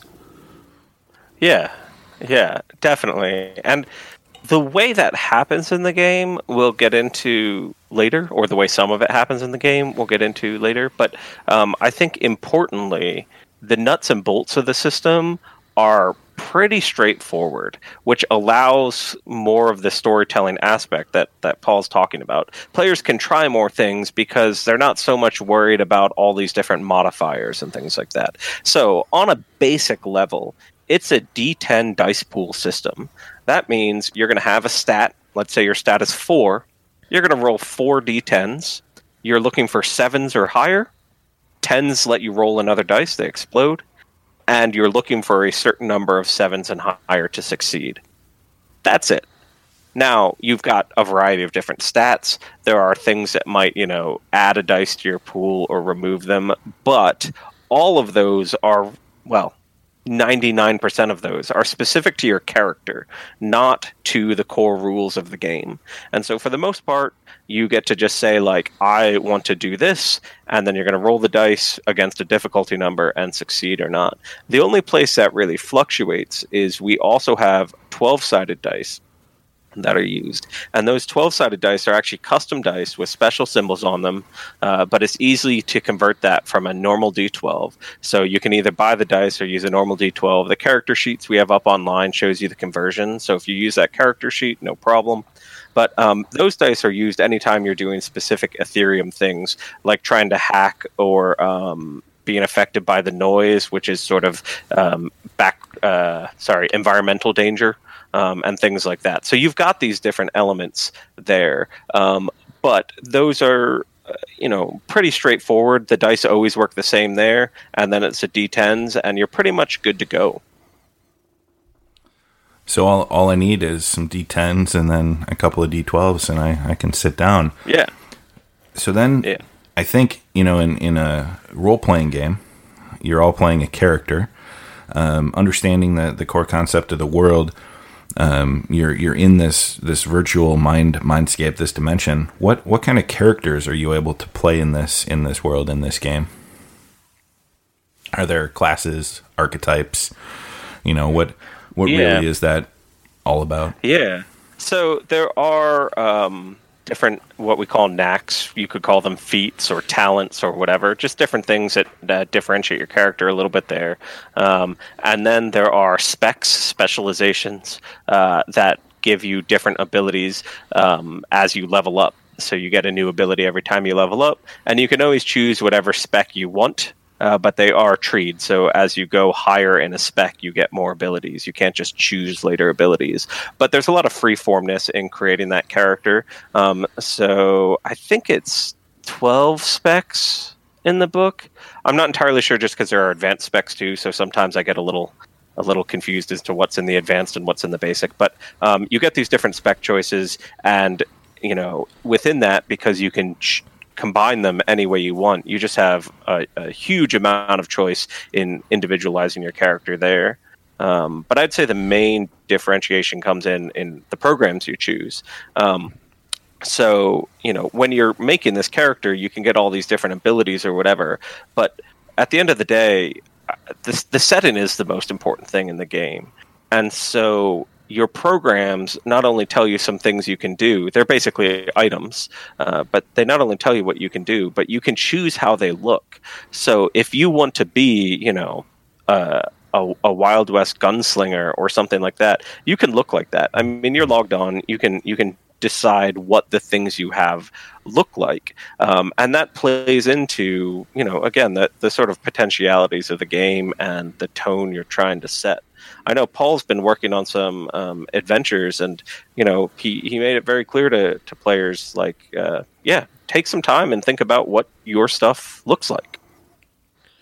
Yeah, I think that I've seen groups make characters that are the same spec and even some of the same programs, and the characters can feel totally different just by how they're skinned. By the choices that they make for how they present the character.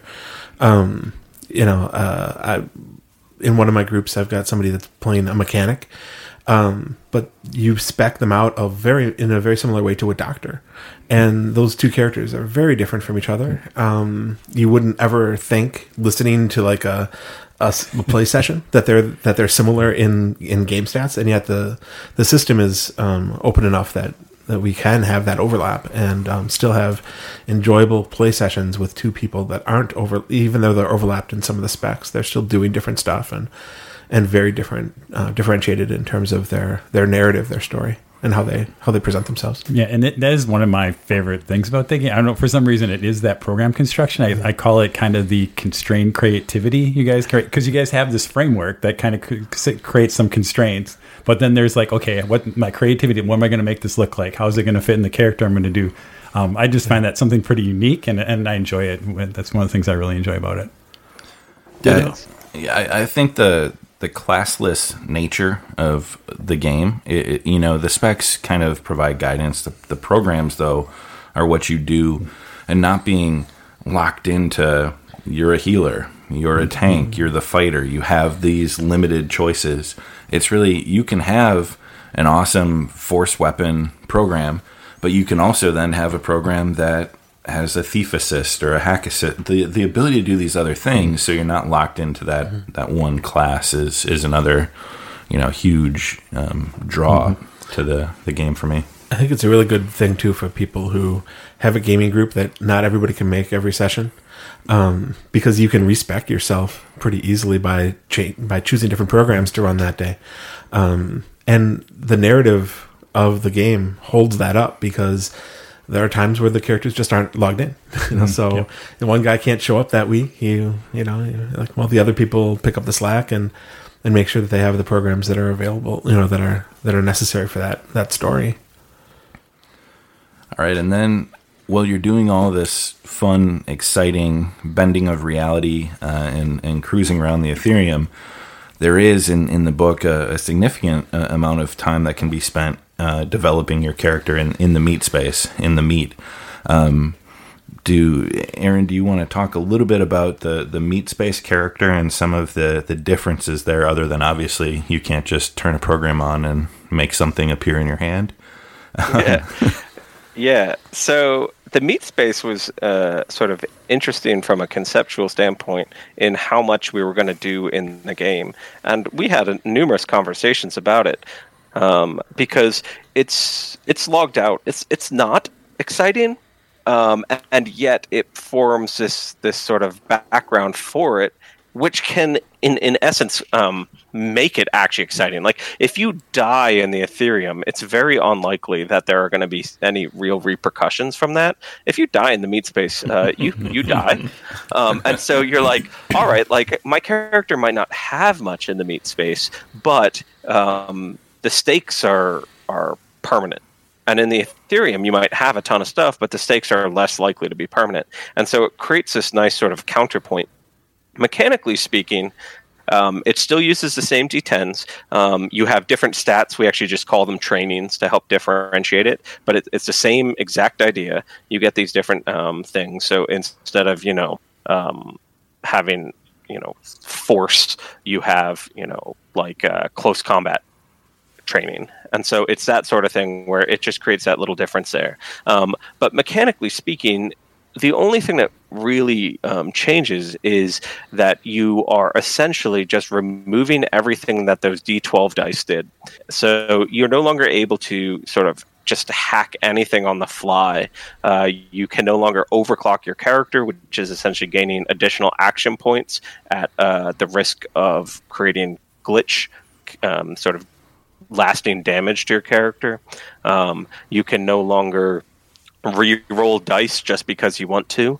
These are all things that are fueled from what's essentially glitch and Ethereum dice in the Ethereum side of things. So when you log out, you still have the same core rules, but it's sort of amazing how differently things function. And we've had a few examples of this in games we played. I can remember one that I ran with the guys at the office where they led an assault on a compound, a House Hikaru compound, and they essentially go in, guns blazing, everything's good, and there was no real commentary on how, after I put a bullet in that guy, he was done. Like, that's not what happens in the Ethereum.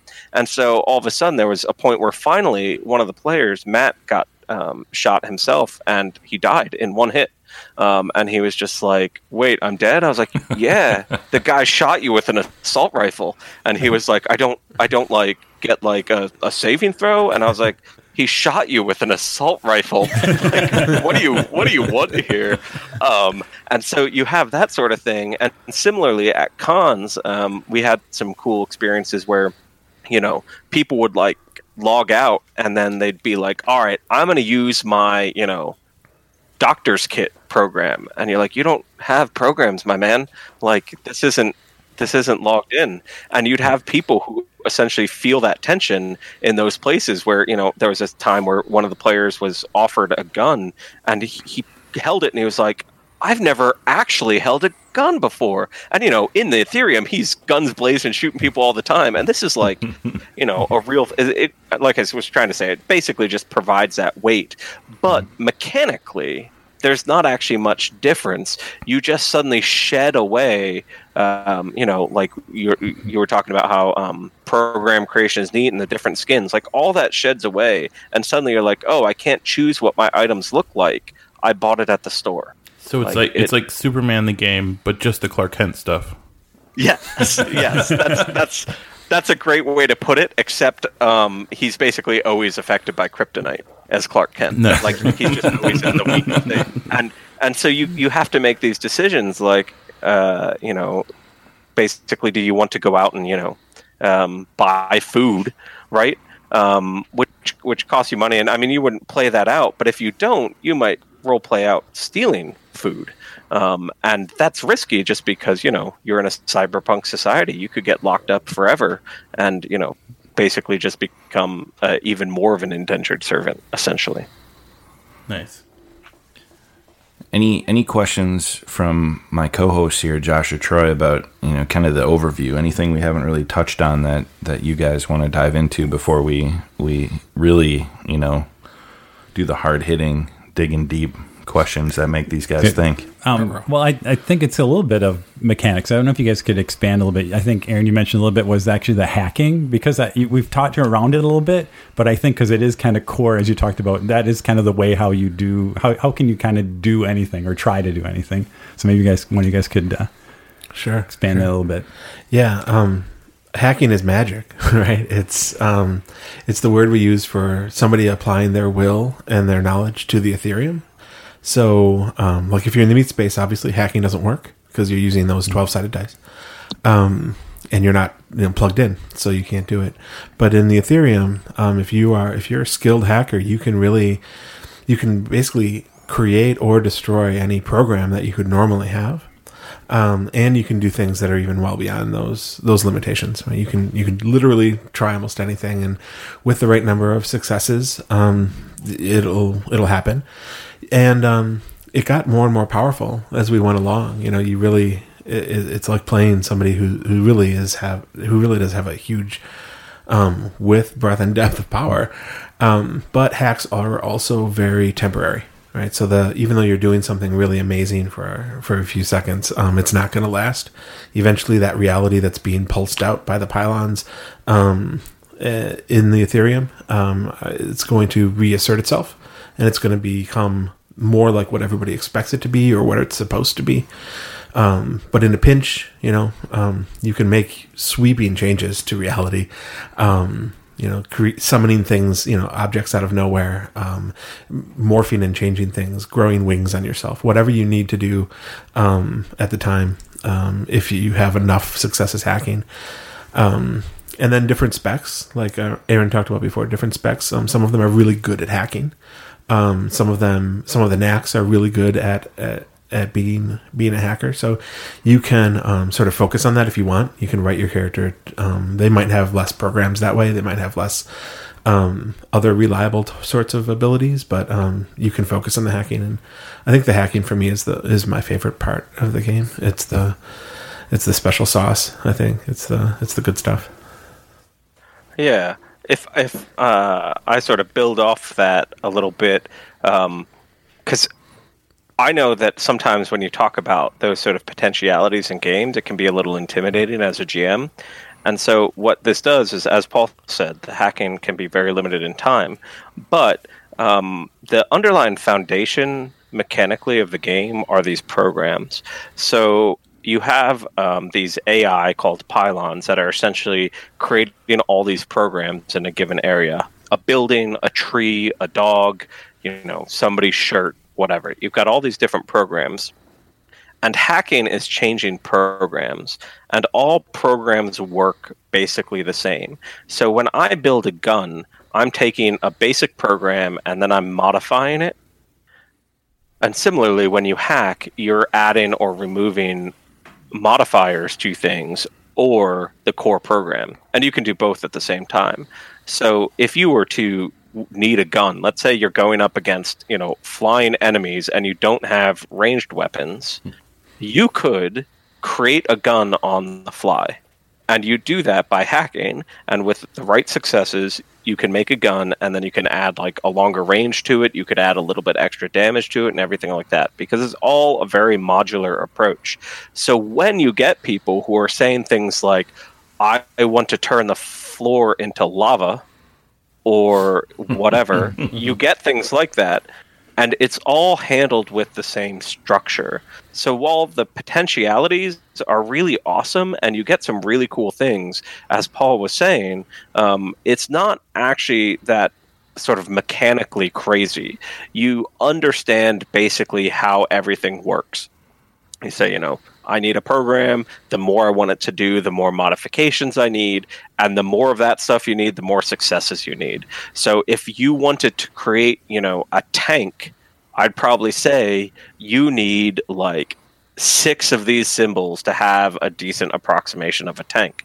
Well, that means you're going to need to roll more than 6 dice. That means you're going to need certain skills in hacking and so forth and so on. But if you said I wanted a pistol, well, that's a simple ranged weapon. That's only going to need 1 of the symbols. And so you're able to modify these things on the fly because with a basic understanding of how programs work and the knowledge that everything in the world is in fact a program except the people themselves, essentially, you can change anything. And so it is a really fun part of it, and it's not as intimidating as it might sound. It's actually pretty basic once you understand the fundamental. Yeah, definitely. I've had a lot of fun with hacking. I'm one of those players that tries to really push. I'm sorry, Paul. And there is risk, though. And I think with what you can do with hacking, when you fail to get the success you need, you're under the check number, or you're beyond it, and you get too many. You're taking damage, which is a nice hedging of the bet, so to speak, for the GM as well. If your players aren't hacking well, they're paying a price.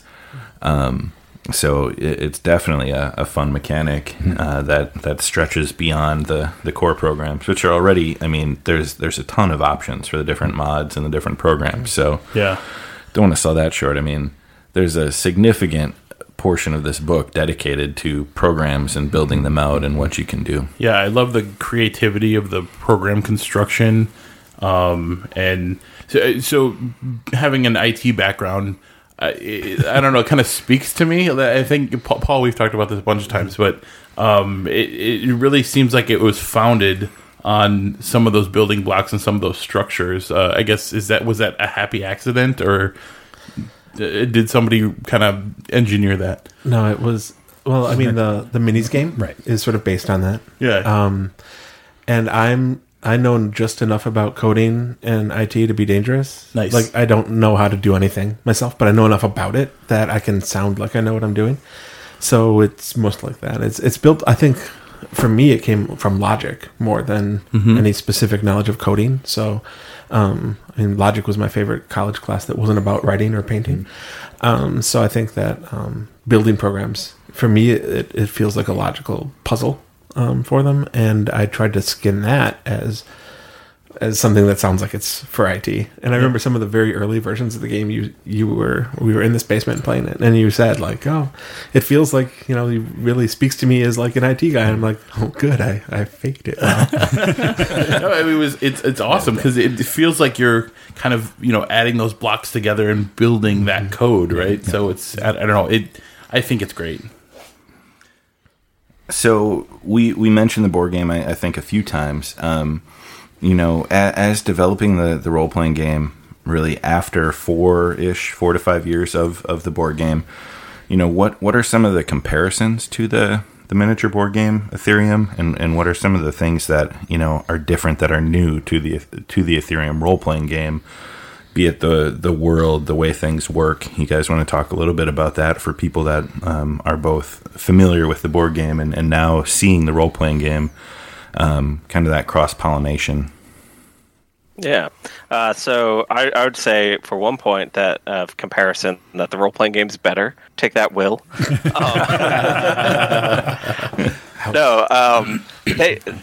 They are very much designed together and hand in hand. So as with any type of thing, when you go to a different medium, there are going to be changes just because of necessity. So if you look at the book, I think it's 256 pages, the book, and a decent amount of that is dedicated to fluff.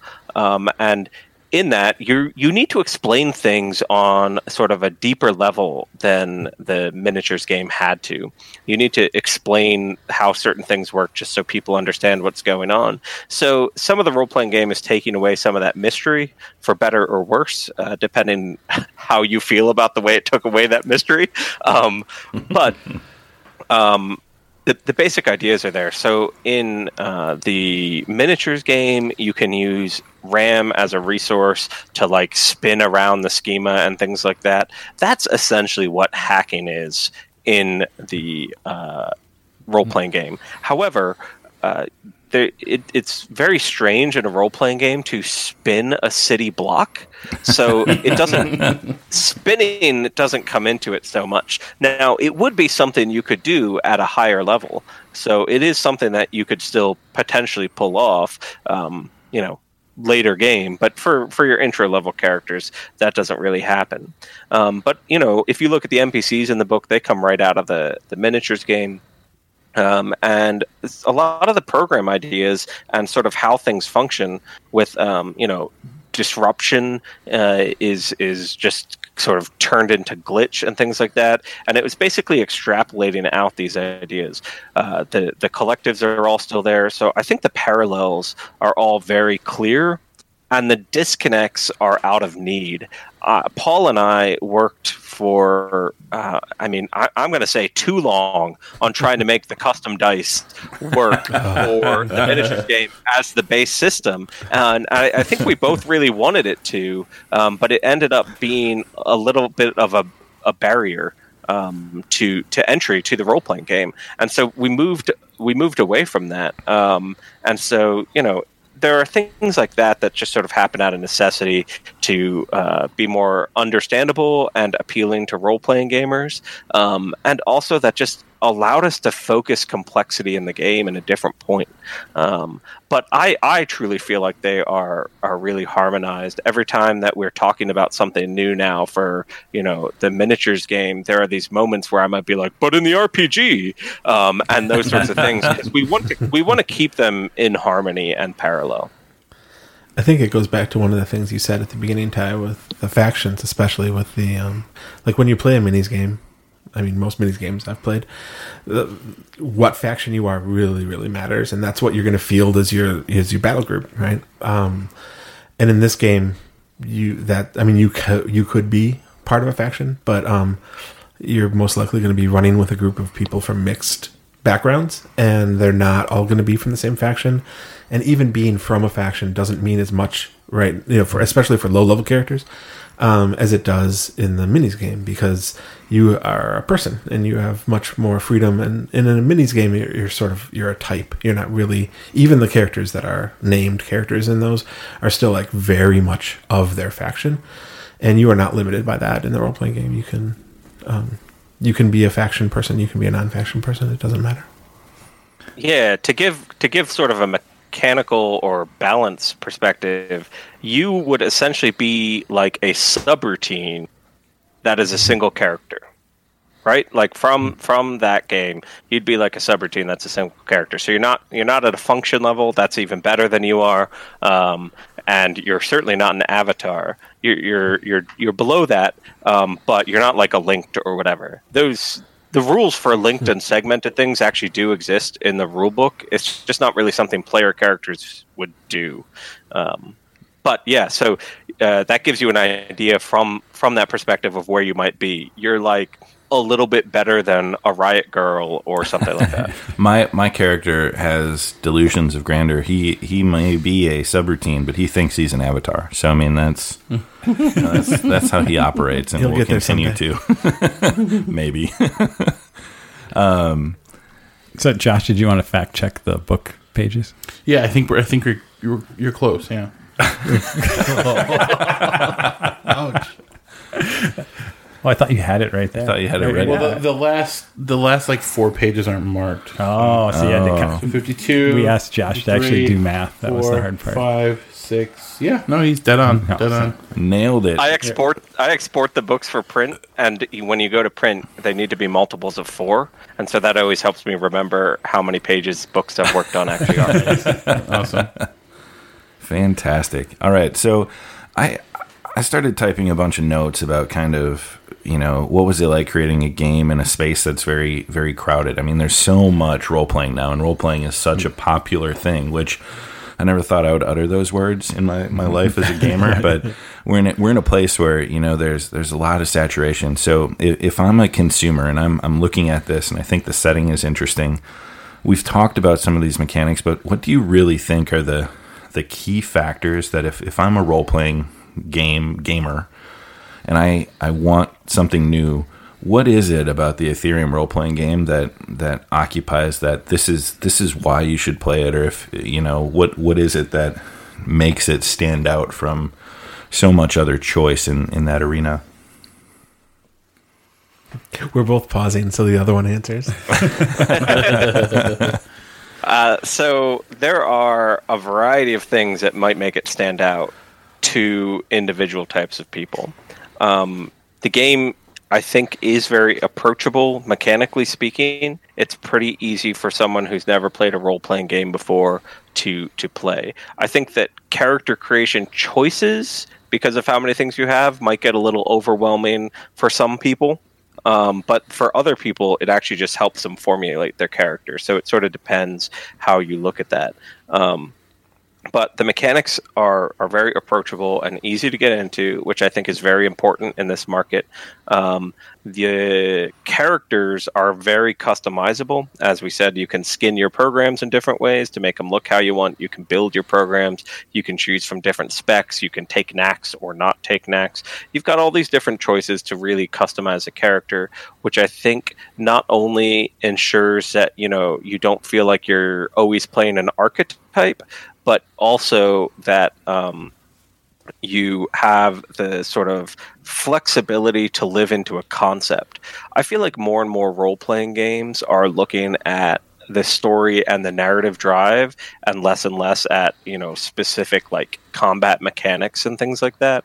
And this game tries to sort of live into that while still providing the bandwidth for players coming from the miniatures games or players who want more of a focus on that combat. So the whole game is set up to appeal to new people, mechanically speaking, and in terms of flexibility.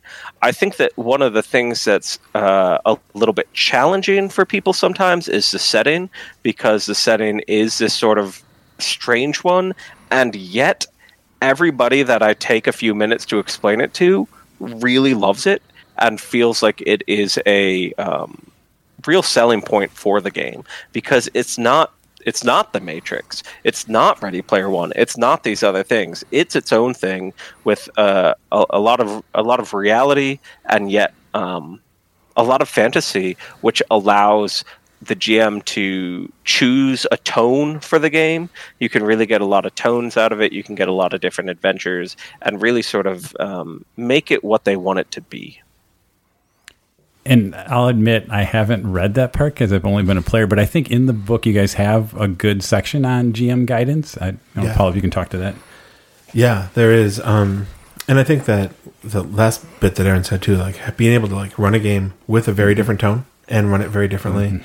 And there's, like you said, there's guidance in the back, and I've run it for different groups, and one of my groups is very whimsical, very sort of like happy-go-lucky. We're gonna play and see what happens and do things group, and it's not gritty at all, like the campaign that I'm running for them, and the book holds that.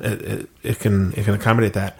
But with my other group that I'm playing it, I'm sort of doing two groups right now, and with the other group, it's very gritty. It's dark, it's scary, and things happen in that world that wouldn't necessarily happen in the other one. But the game book is the source for both of those very different worlds, and I think that helps.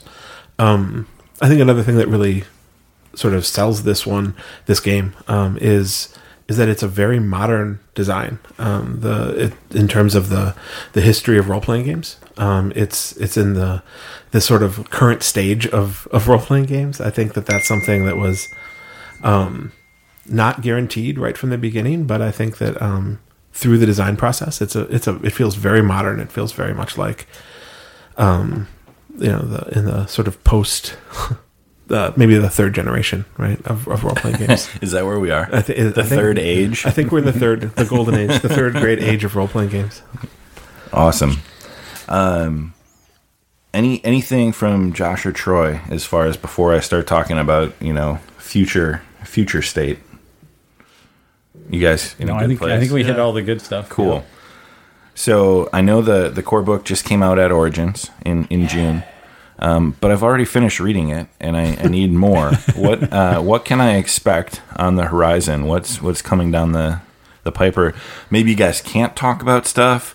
Maybe it's like Brian said, do not talk about this. But Brian's not here, so I'm going to ask you both for any hints as to what's next. Gaming aids, DM screens, adventures, drive-through RPG, supplemental type stuff. What's coming? I really don't know what we're supposed to be able to say on that. I know I'm making some adventures. There are going to be scenarios available through drive-through RPG. And I know that there are a couple of other books in development.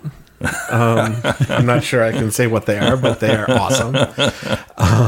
Yeah. And I know Aaron's working on some other of those things that you said. We do have player aids coming. We've got programs and character pack, which is for a GM aid that has some NPC stats and common programs. That is mentioned in the book itself. So, that's no spoiler for Ty, but possibly for the rest of you. So that's coming. We do have a GM screen. And that's just a matter of going into production with that. As Paul said, we'll be doing some things on drive-through RPG. Then, in terms of sort of longer-term physical book releases, I would say, yeah, I don't want to nail us down to anything specific. So there's that, but we do want to do adventures, and I will also say that I want to make sure the adventures include options. So if you encounter something in an adventure, it'll probably have rules. So, an adventure book would have new programs and things of that nature. And the idea there being that, instead of focusing too much on splat books, you can get expansions for the game that also come with story. That isn't to say there wouldn't be splat books, there wouldn't be pure adventures, but we're definitely looking that way because, I just like looking at 5th edition and the way they said, like, okay, we're going to cut down on the number of books and make sure each of them is really good. I wholeheartedly agree. And I'm hoping we can go in that direction, and it's just a matter of how we play that out. So yeah, without committing to anything. And I'll also say we are, a small team. So we don't have the resources to pump out a ton of stuff. So we want to make sure what we're doing is not only exactly what we want, but also the quality we hope for. Awesome. So where can I buy this game? I know I was lucky enough to be at Origins where the street release was, if you were. But if I wanted to go out and get Ethereum, where could I buy the role-playing game or, the board game, anything for that matter? Yeah, so local game stores have it, some of them anyway. So essentially, your local game store can order it from Anvilate Games. They can make an account and order the game that way. If they use Golden Distribution, you can ask them that. We're in Golden, they can get it that way. Or you can buy it online. Those are the 3 main ways. That said, if you're coming to Gen Con, find us there and come buy it. Paul's running some games. I'm running. I think Ty, you might be running one. I've been roped into running one if Brian needs me. I'm also playing in one, and that goes into the next question. I knew one of Paul's slots had a opening, so just to make his life more difficult, I bought that final spot because my personal glitch record I think is 24 glitch in a session. So I'm going to see if I can beat that and encourage other players to make poor choices. But what do you guys have planned for Gen Con? So, running some of the sessions of the role-playing game, tell us about the booth. I don't know if you have your booth number handy or ready, but tell us a little bit about what we can find at Gen Con for Anvil 8. I don't know the booth number off the top of my head. I'm sure Brian has it. But at the booth, I'll talk about the booth and the Ethereum miniatures game stuff a little bit. And then, Paul, if you want to jump in on the RPG. But we have a booth. Yay. And it's basically, if you've been with us other years, we're going to be demoing the same sort of things, but we'll also have the RPG there to talk about. So if you hear this episode, and why wouldn't you, frankly, but if you do, and you have questions, because we have all some familiarity with the game, and some playtesting and everything like that. So if you heard the word glitch repeatedly, I know we haven't explained it, come by and ask us about it, and we'll be happy to lay it out for you there. So come by the booth. We'll be there doing demos, talking about games, and selling games, which is always a nice thing. But yeah, learn about this game, learn about the miniatures game, anything like that, and see what appeals to you. I think we probably have something that you'd like. So stop on by there. We are running numerous events for the miniatures game. So I'm not sure the exact number we have running, but I know they were really filling up. We've got more players than ever before for the miniatures game. We're releasing the Wardens. So there's a new collective. We had some stuff available at Adepticon. We're going to have more stuff available at Gen Con. So it's a great time to jump into the game. Like I said, it's growing. That's the trajectory you want for any miniatures game you might be interested in getting involved in. One that is getting bigger, and it definitely is. And every year, the new collectives that the guys work up are really... They're really something. They do new things, and they do them in interesting ways. So hats off to them. And also, just I feel like I need to add, because of Will and his ego. It's really the play testing that other people did that got it to the great place. Anyway, it's a really special time to get in that game. So I definitely encourage you to sign up for the events. We have people there that can help you if you're not that comfortable with the game and really get into it. So don't worry about that. Just come by, learn about the game and everything like that. The miniatures game is really something special. It's different in so many ways that that's a whole different podcast though. And Anvil 8 Games booth 1520 at Gen Con. Ooh, 1520. Excellent. I'm excited to come step. I'm going to step on that soft floor matting that gets put down when I need. It is nice. When my heels need a little break, and maybe buy something that I don't have. Yeah, it's a very soft wood. Yeah, the softest of woods. And rumor has it, Will be providing shaggy dog stories for anyone upon request at booth 1520. So he's got some good ones about horses that learn how to play guitars. I highly recommend taking 15 minutes out of your Gen Con day to hear from Will. But Paul, how about you talk a little bit about the role-playing game events for Gen Con this year? Yeah. So we're running 4 a day, Thursday, Friday, and Saturday. And we've got a varied cast of characters running those games. I'm running some. Aaron's running some. I hear that weird guy named Ty might be running some. I don't know what you guys are doing. I think Mason's running some. And I've been going to Gen Con since it was in Milwaukee, and I think that if it's full, show up, and we'll fit you around the table, or somebody won't have shown up, and you can have their spot.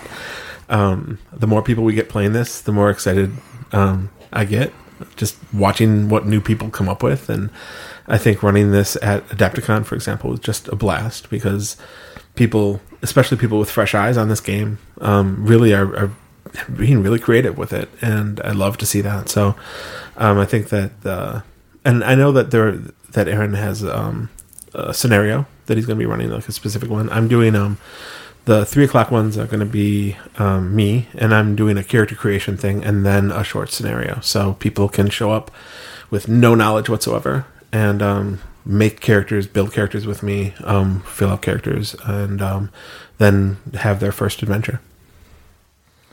Very cool.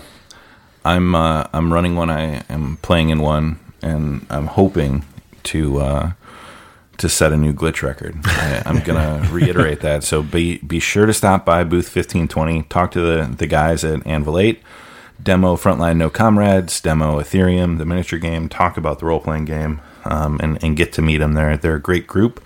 Where I don't think we've mentioned it yet, but as far as social media or web presence, where can people find Anvil 8 out there in the World Wide Web or real life? www.anvil-theword8.com. Excellent. Or but if you just search for Anvil 8, it'll also come up that way. And we've got Twitter and Facebook and, the usual suspects. Excellent. I'm excited. I'm going to follow you on Twitter. And like him on Facebook. And like you on Facebook. And I'll download your podcast if that ever gets out there as well. Yeah, I've done some recording for it. It should happen. I'm excited now. It's just, you guys know, podcasts take time, and there's also games to be made. Yeah, I mean, I'm not even making games, and I struggle with making a podcast. Yeah, constant balance. But before we wrap up, is there anything either of you want to add about the game, Anvil 8, role-playing game, special messages, anything at all? We'll start with Aaron and then hand it off to Paul. Any final word statements? Yeah, I definitely suggest giving it a try. There's essentially 2 adventures in the core book, so you can just give those a whirl to get you started and see how you feel it out. Play a couple sessions, and then you can tailor the world a little bit to that. I do think that there's something for anyone as long as you're happy with sci-fi. To some extent. I mean, it's a special sort of sci-fi, but sci-fi. Not fantasy is really what I'm trying to say. And Paul, any final thoughts, statements, words, encouragement, questions? Honestly, I think that the more people play it, the better. But I think that coming at this game with creativity is so cool and so much fun that I just want to share it now. I just want people to pick up the book and play it, or come and play it at a convention and just check it out. Wonderful. Yeah. Well, we'd all like to thank you both for joining us, talking about the game. Very excited to hang out at Gen Con, spend some time at the booth. Maybe even I'll throw on a shirt and pretend I work for the company just to, go shirtless. It's fine. Oxnard bears all. Yeah. Oxnard bears all. That's right. But Aaron, Paul, thank you both very much. We certainly appreciate you guys taking the time tonight to join us, and we even more so appreciate the work going into the game, because we've loved playing it. Looking forward to more sessions. Yep. Thank you guys. We'll see you at Gen Con. Awesome. Thank you.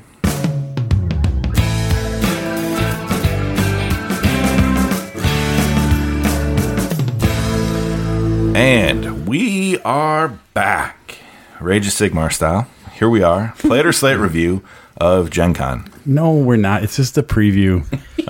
We're not reviewing Gen Con. Oh, damn it. All right, let's go around the horn. Play it or slay it. All right, play it or slay it. Gen Con 52. Everyone has overcrowded, overcosted. Do you have poor a ticket? availability. Do you have a ticket? Sadly, yes. Then you go. You bought it. You're playing it.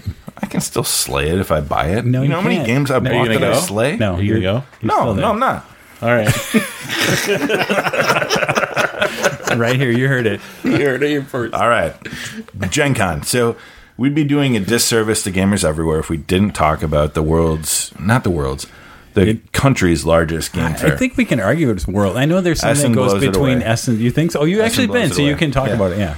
Essen isn't gaming like ticketed events, but as far as spectacle and like companies and pure presence, Essen is larger than Gen Con. No events though, so very different, but all commercial.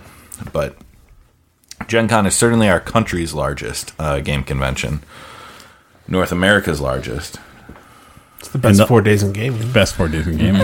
It's debatable. Adepticon is. I know, is right? slightly I'd almost better. argue. Yeah, I'd almost Yeah. argue Adepticon. All right, so rather than talking about how Gen Con is terrible and awful and no fun, we are going to talk about all of these positive attributes and things we're looking forward to Yay! at Gen Con. You know, so I thought, first and foremost, for our Play It or Slay It Gen Con edition, we should talk about the plans. Yeah. You know, what Yeah. what are some things that we are all going to look forward to experiencing or doing at Gen Con? And since we have a guest on the show, I'm gonna let our friend Paul talk about it, because Paul, you are doing a very different Gen Con to what you have done historically. Yeah. So I want to hear your take on what your plans are for this Gen Con. Yeah, it's very different this year. I think my brothers and I used to go, just the brothers, and get a suite and drink a lot and stay up late and play all the games, like you do. This year I'm taking the family for the first time. I'm taking Jen, my wife, and Will and Griffin, my kids, and we're gonna do Gen Con family style. Right? We're gonna build some foam swords. We're gonna beat each other with those. We're gonna do all the family stuff. Will's gonna be dressed up and like walk in the parade and stuff. And Doing the cosplay. yeah, Nice. yeah. They're gonna be Marceline from Adventure Time. Nice. It's gonna be pretty cool. And you know, it's the first time I'll be here with my family. I've been with Jen back when it was in Milwaukee. Okay. Okay. But not since then. She hasn't been to Indianapolis with us, so I'm excited. Very cool. You know, we often talk about convention experience from a gamer standpoint, an individual going, hanging out with their friends.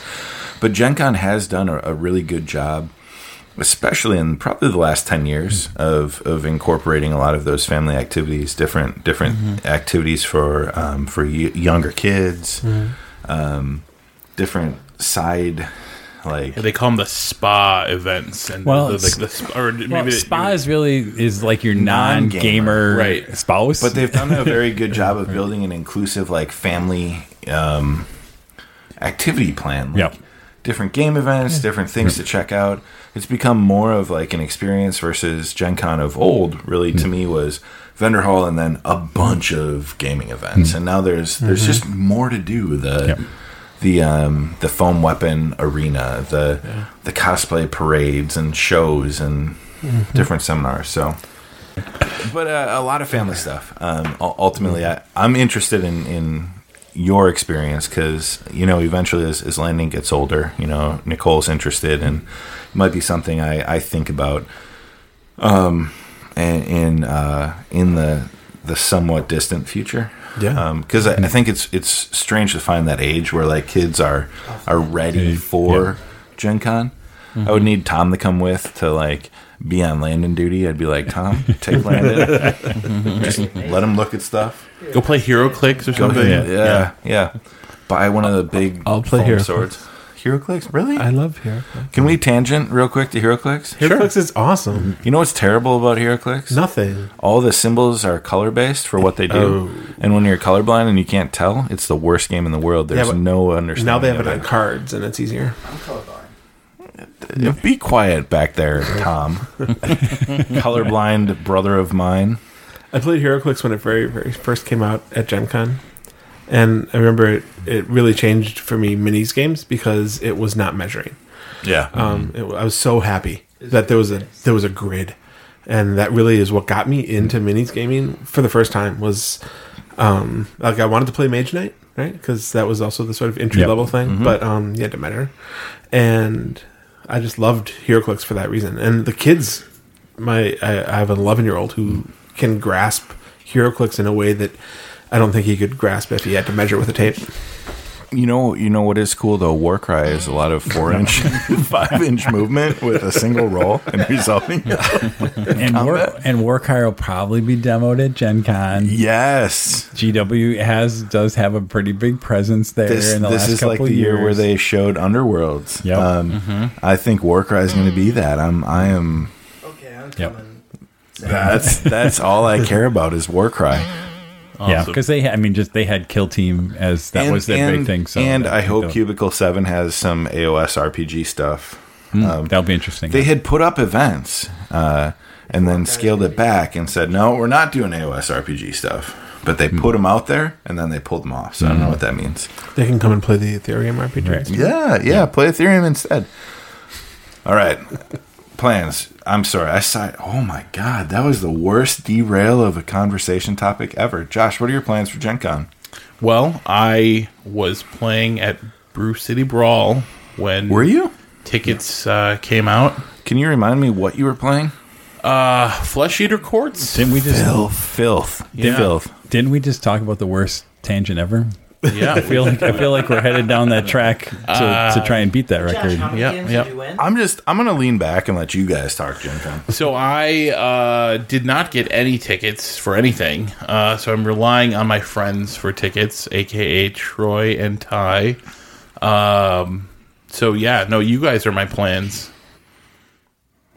I think I'm stealing some things from Troy, and I think Ty, you got me something. Yeah, Icarus. the coolest Ivan and something. the designer. Yeah. Cool. Yeah. That's So what's up. those are my plans.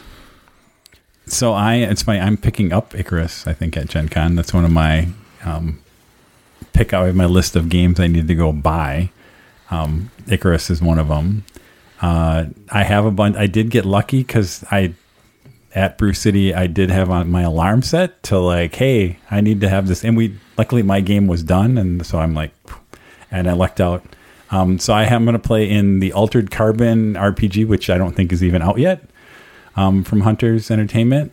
And then I got an Outbreak Undead because you always have to play Outbreak Undead at Gen Con. At least that's kind of been the MO for the last 6 years. How long has Outbreak Undead been out? I don't know. Yeah. As long as that game's been out, we've been playing it at Gen Con. And it's about the only time we do play it, but we play it there. Such a good game. It is good. And I have extra tickets for those, so maybe Josh, Hey. you might be able to join me Sweet. in Thanks. some of that. And then I did get into like a retro RPG of Millennium's End, if anybody's any familiar with that. So Millennium's End takes place that sounds like an old guy RPG. It takes place in 1999. and I was telling Paul, like we used to play that when 1999 was in the future. You actually you were trying to play looking ahead, like, oh, what's going to happen at the end of the millennium? And now it's funny because now it's 20 years in the past. But I think what's going to be I think it'll be a blast. And the idea is you are modern day, I guess you're mercenaries in 1999. I wanted to say modern day. That's not true. You're mercenaries in 1999. It'll be interesting to see, like, the world is a little different, or it was at the time. Like, that universe was what happened to kind of create a little bit of instability. So is everybody wearing Zubas? then? yeah, everyone wears Zumbas. And basically you still have Middle Eastern terrorists as kind of usually the bad guy all the time. Whoa. What? That's the bad guy. Oh, okay. It's the generic, right? And what's funny is there's no cell phones, so it's Pagers? cool, right? You've like whatever you would have had in 1999. I had a pager in 99. Right, 99. So what's cool is I think it actually gives you more options in like a modern day role playing setting, because I think if you do like modern day, like everybody can communicate instantaneously, which is terrible for trying to write a plot, right? I don't know what. But so I'm excited to play Millennium's End for the first time since 1995 or something like that, when we used to do it. So I had a 94 Ford Ranger in 1999. It was red. Do you remember when we rode around in the back of your Ranger trying to pull a sled with a tow rope? Yeah. Yep. Through the neighborhoods. It was great. the Ranger's back too. Sorry, I'm really going down. We want to go down this tangent. The Ranger truck is back now. Is it really? Yeah. So I'm going to check it out. It's a good truck. And then on Thursday, I'm actually doing an airbrush class with CK Studios. So I'm going to spend a chunk of my Thursday doing. Actually, it's morning, so I don't feel like I'm like wasting my Gen Con. I think it's a cool opportunity, and to get to do a CK Studios class. And it's like a chunk, like a 6-hour class. So I'm going to get my money's worth out of that. So I'm just gonna lurk. I'm gonna hang out over your shoulder and learn how to airbrush. Two things I wanted to mention. Two? Three. Number one, check out the Anvil 8 booth. Yeah. 1520. 1520. They got Thunder a Hall. lot of cool stuff there. Dig it. Number 2, Elena Danner is in the Artist Alley. She did the Gen Con event book cover. The program cover. Big Looks deal. awesome. And she has limited prints of it for sale. So if you want one of those, it's a really cool design. It's really cool artwork. So check it out. She's also going to have this awesome forest land card that she did recently. For Magic, That was yeah. inspired by a forest in Japan that looks amazing with like this river winding through it. It's absolutely the greatest piece I've seen of hers yet. I'm Awesome. so stoked to pick that up. Awesome. Number 9, table number 9 in the Artist Alley. Perfect. Correct me if I'm drunk wrong. No, I think you're right. I think you're absolutely dead on. Brotherwise Games, booth 237. So the guys that did Call to Adventure is going to be demoing their the Name of the Wind expansion. So That was the game. I mean, a game we reviewed a couple episodes ago. Yeah. 3 or 4 episodes ago. it was pretty good. Storytelling game. I mean, Yeah. I'm interested to see with I'm interested in the art. Yeah. Because I get the story, I get the elements of a hero's journey. I know Paul has some very strong feelings on Name of the Wind and Quoth, which, do you want to elaborate? The hero? I'm excited. This is a tangent worth pursuing. Yeah. All right. I've never heard this. I've actually never heard this. I feel like I'm walking into a trap right now. you But sure are. No trap. Just, We can turn off Ty's mic at any point. So It's a great book. But I like it when my heroes have flaws and aren't the best at everything. It feels like, it's sort of like I'm the one-man member of a D&D party, and I could do the whole thing myself, and I need nobody and nothing, and I could say other stuff about but we about don't. So I'll other just do- things, but I won't. I actually agree with you. I agree with you, Paul. But I'll be the devil's advocate, or I'll argue the other point. Sure. I think we don't know how Quoth gets to where he is. Right. There's got it. Like in the end, he's failed. Like we know as the framing story, we know he's failed. Right. Even though as he retells again, and he's retelling the story. So he's what do you call it? He's not a. He's cherry picking he's the not best parts. trustworthy. He's not a trustworthy narrator. Yeah, he's right? he's an unreliable narrator. Right. So, like, the question is, are you really Is he in the hearing second the story? person, though? No, he's not. Callback. War cry. Yeah. So cool. So, but I hear you, Paul. I hear you. That isn't, and people And I think- do have that feeling. Right? I think that the other thing with it is it's sort of problematic with how it deals with female characters as well. Oh, yeah. Yep. Especially the But- second book, I Yeah, would say. yeah. Yeah. Well, So- even the first. You're right. Yeah. I'll give you a lot of that. Yep. One of those two is enough for me to usually put down a book. Yeah. It was still so good though that I did actually. I mean, I've read through both of them, so that means that even with those flaws, I still will read it. Like Rothfuss he's just I know I need to sit forward, Troy. You don't have to don't dad me. My recording posture. Perfect. Yeah. His ability to just set the scene, like he's so his imagery, like everything, his writing style is just so engaging that there are parts of it that feel like the whole Dennis story, and then Felurian being just a set piece versus an influence. There's that aspect, and I get it. I can't wait though. It's one of those. I'm more excited for Doors of Stone than I am for the conclusion of the Game of Thrones. As far as if I look at the two things that I want to happen the most, it's I want Doors of Stone before everything, or not even before, but like that's the one I want to wrap up to see what happens. So, anyways, Brotherwise Games, booth 237. Name of the Wind expansion. But, yeah, the I'm excited to see that IP in a game. That Call to Adventure was sort of fun. I'm excited to see that added to the game. Yeah, and it might be more fun with the Name of the Wind Right. adventure. So, Right. And I like that. That was a good tangent. That was not our So that other one is still the worst tangent. I'm telling you guys, This one's this much And I format. tried to pull it back on the rails. I really did. This format of fourth chair plus drunk off the rails tie. And Tom sitting in the hall. And Tom being the peanut gallery. This has legs. We could make this. And Tom's got legs too. Look at those things. We can make this a thing. Yeah. So What am I excited for at Gen Con? Yeah, what are you excited Yeah, for? we're excited for Other it. than work right now? Jesus Christ. Somebody put me off the mic. Just end me. I think they did. Yeah. Ethereum RPG. But hanging out with the group of people we know, seeing who's there, the patio at Cladog, the food trucks, playing board games with Barry and Matt till the sun comes up in some hotel lobby at some godforsaken time. This is the year. This is the year we play Food Chain Magnate. It's happening.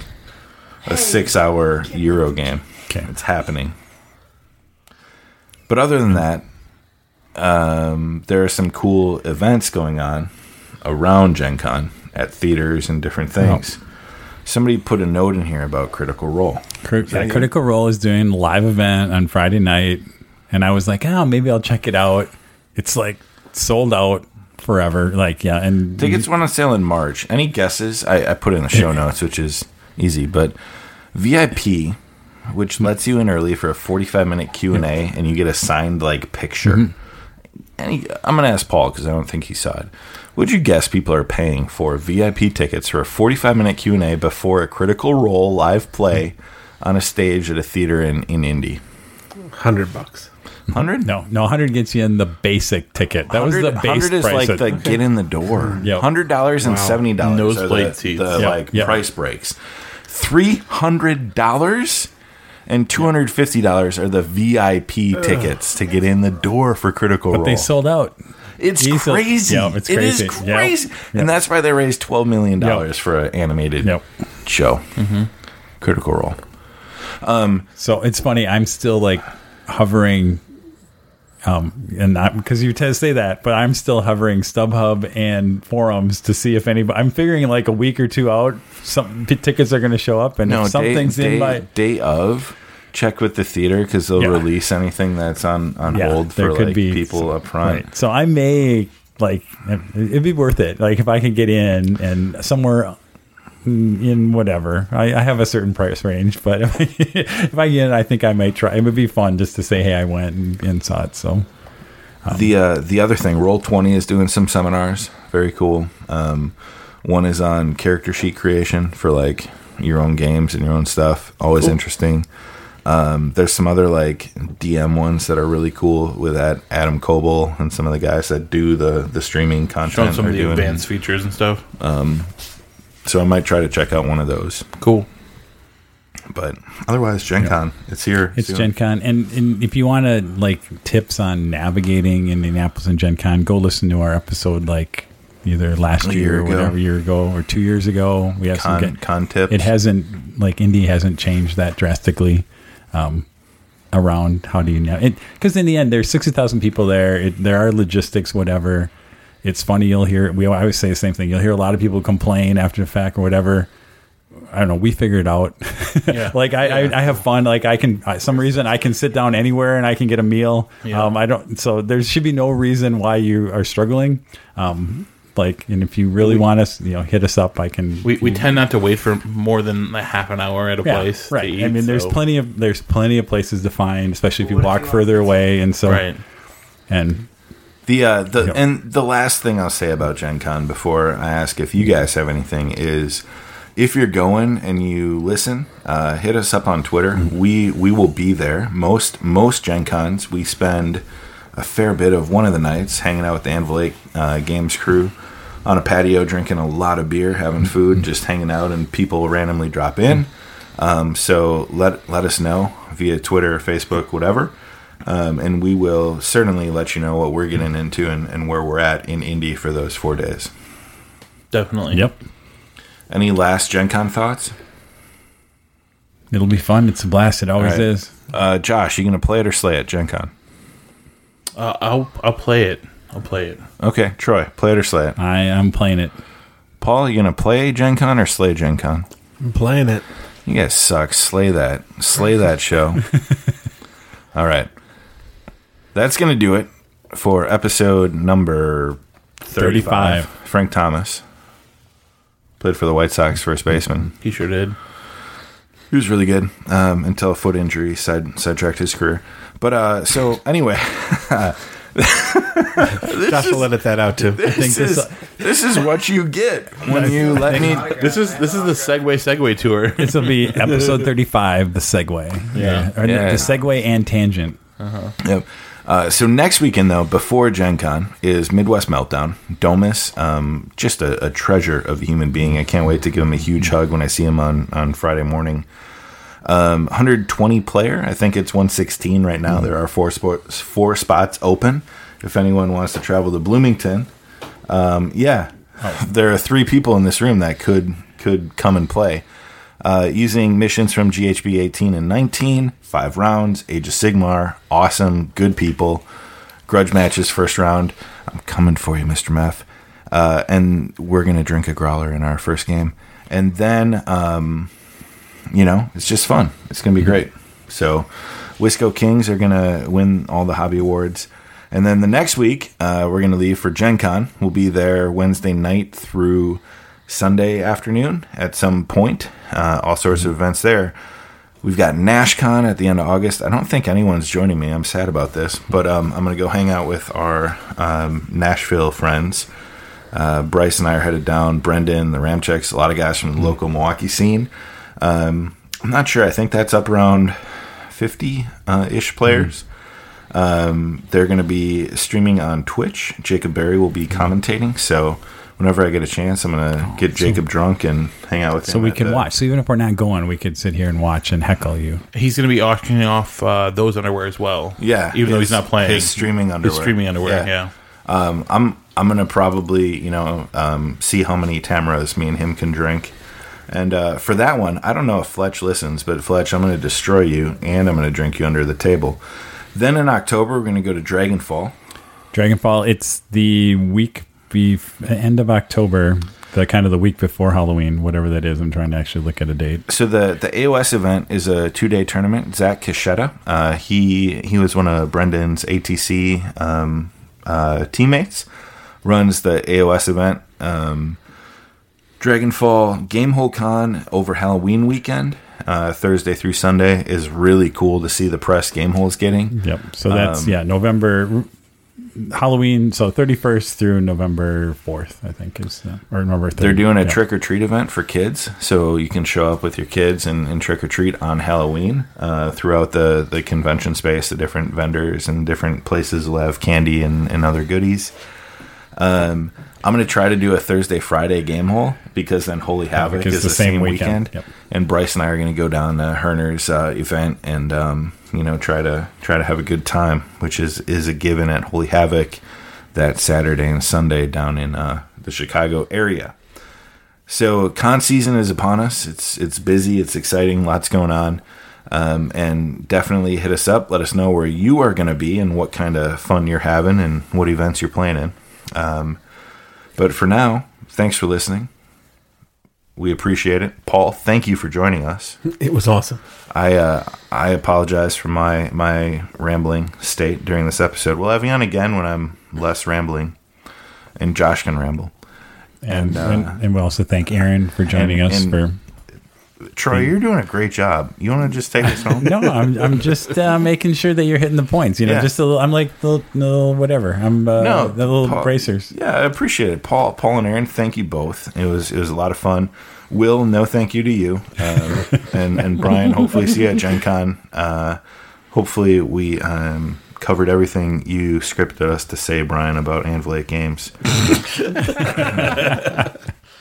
So, and listeners, thank you guys for hanging in there, guys and gals. We're on iTunes. Leave us a review there. 5 stars or nothing. We accept only 5-star reviews, right? Mm-hmm. Sure. We'll even read them. Yeah. Man, other people do that, so maybe that's something we should do if we get read a 5-star review. Read them off. Sure. Yeah, we'll read them off. Yeah. Okay. You can find us on Facebook, Playing and Slaying. We've got a Facebook page that barely gets updated. Sometimes we put messages up.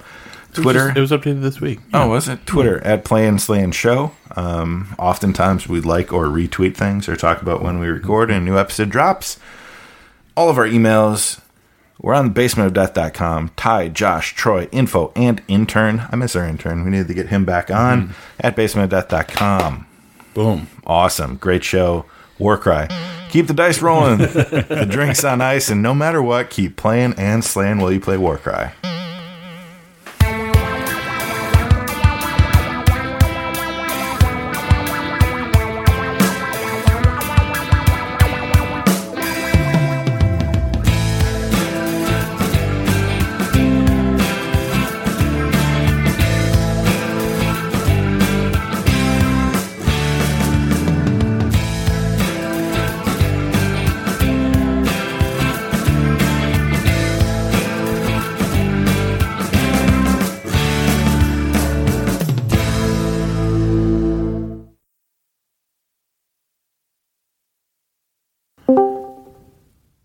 What kind of stuff is this? Yes, Gabe. Whoa.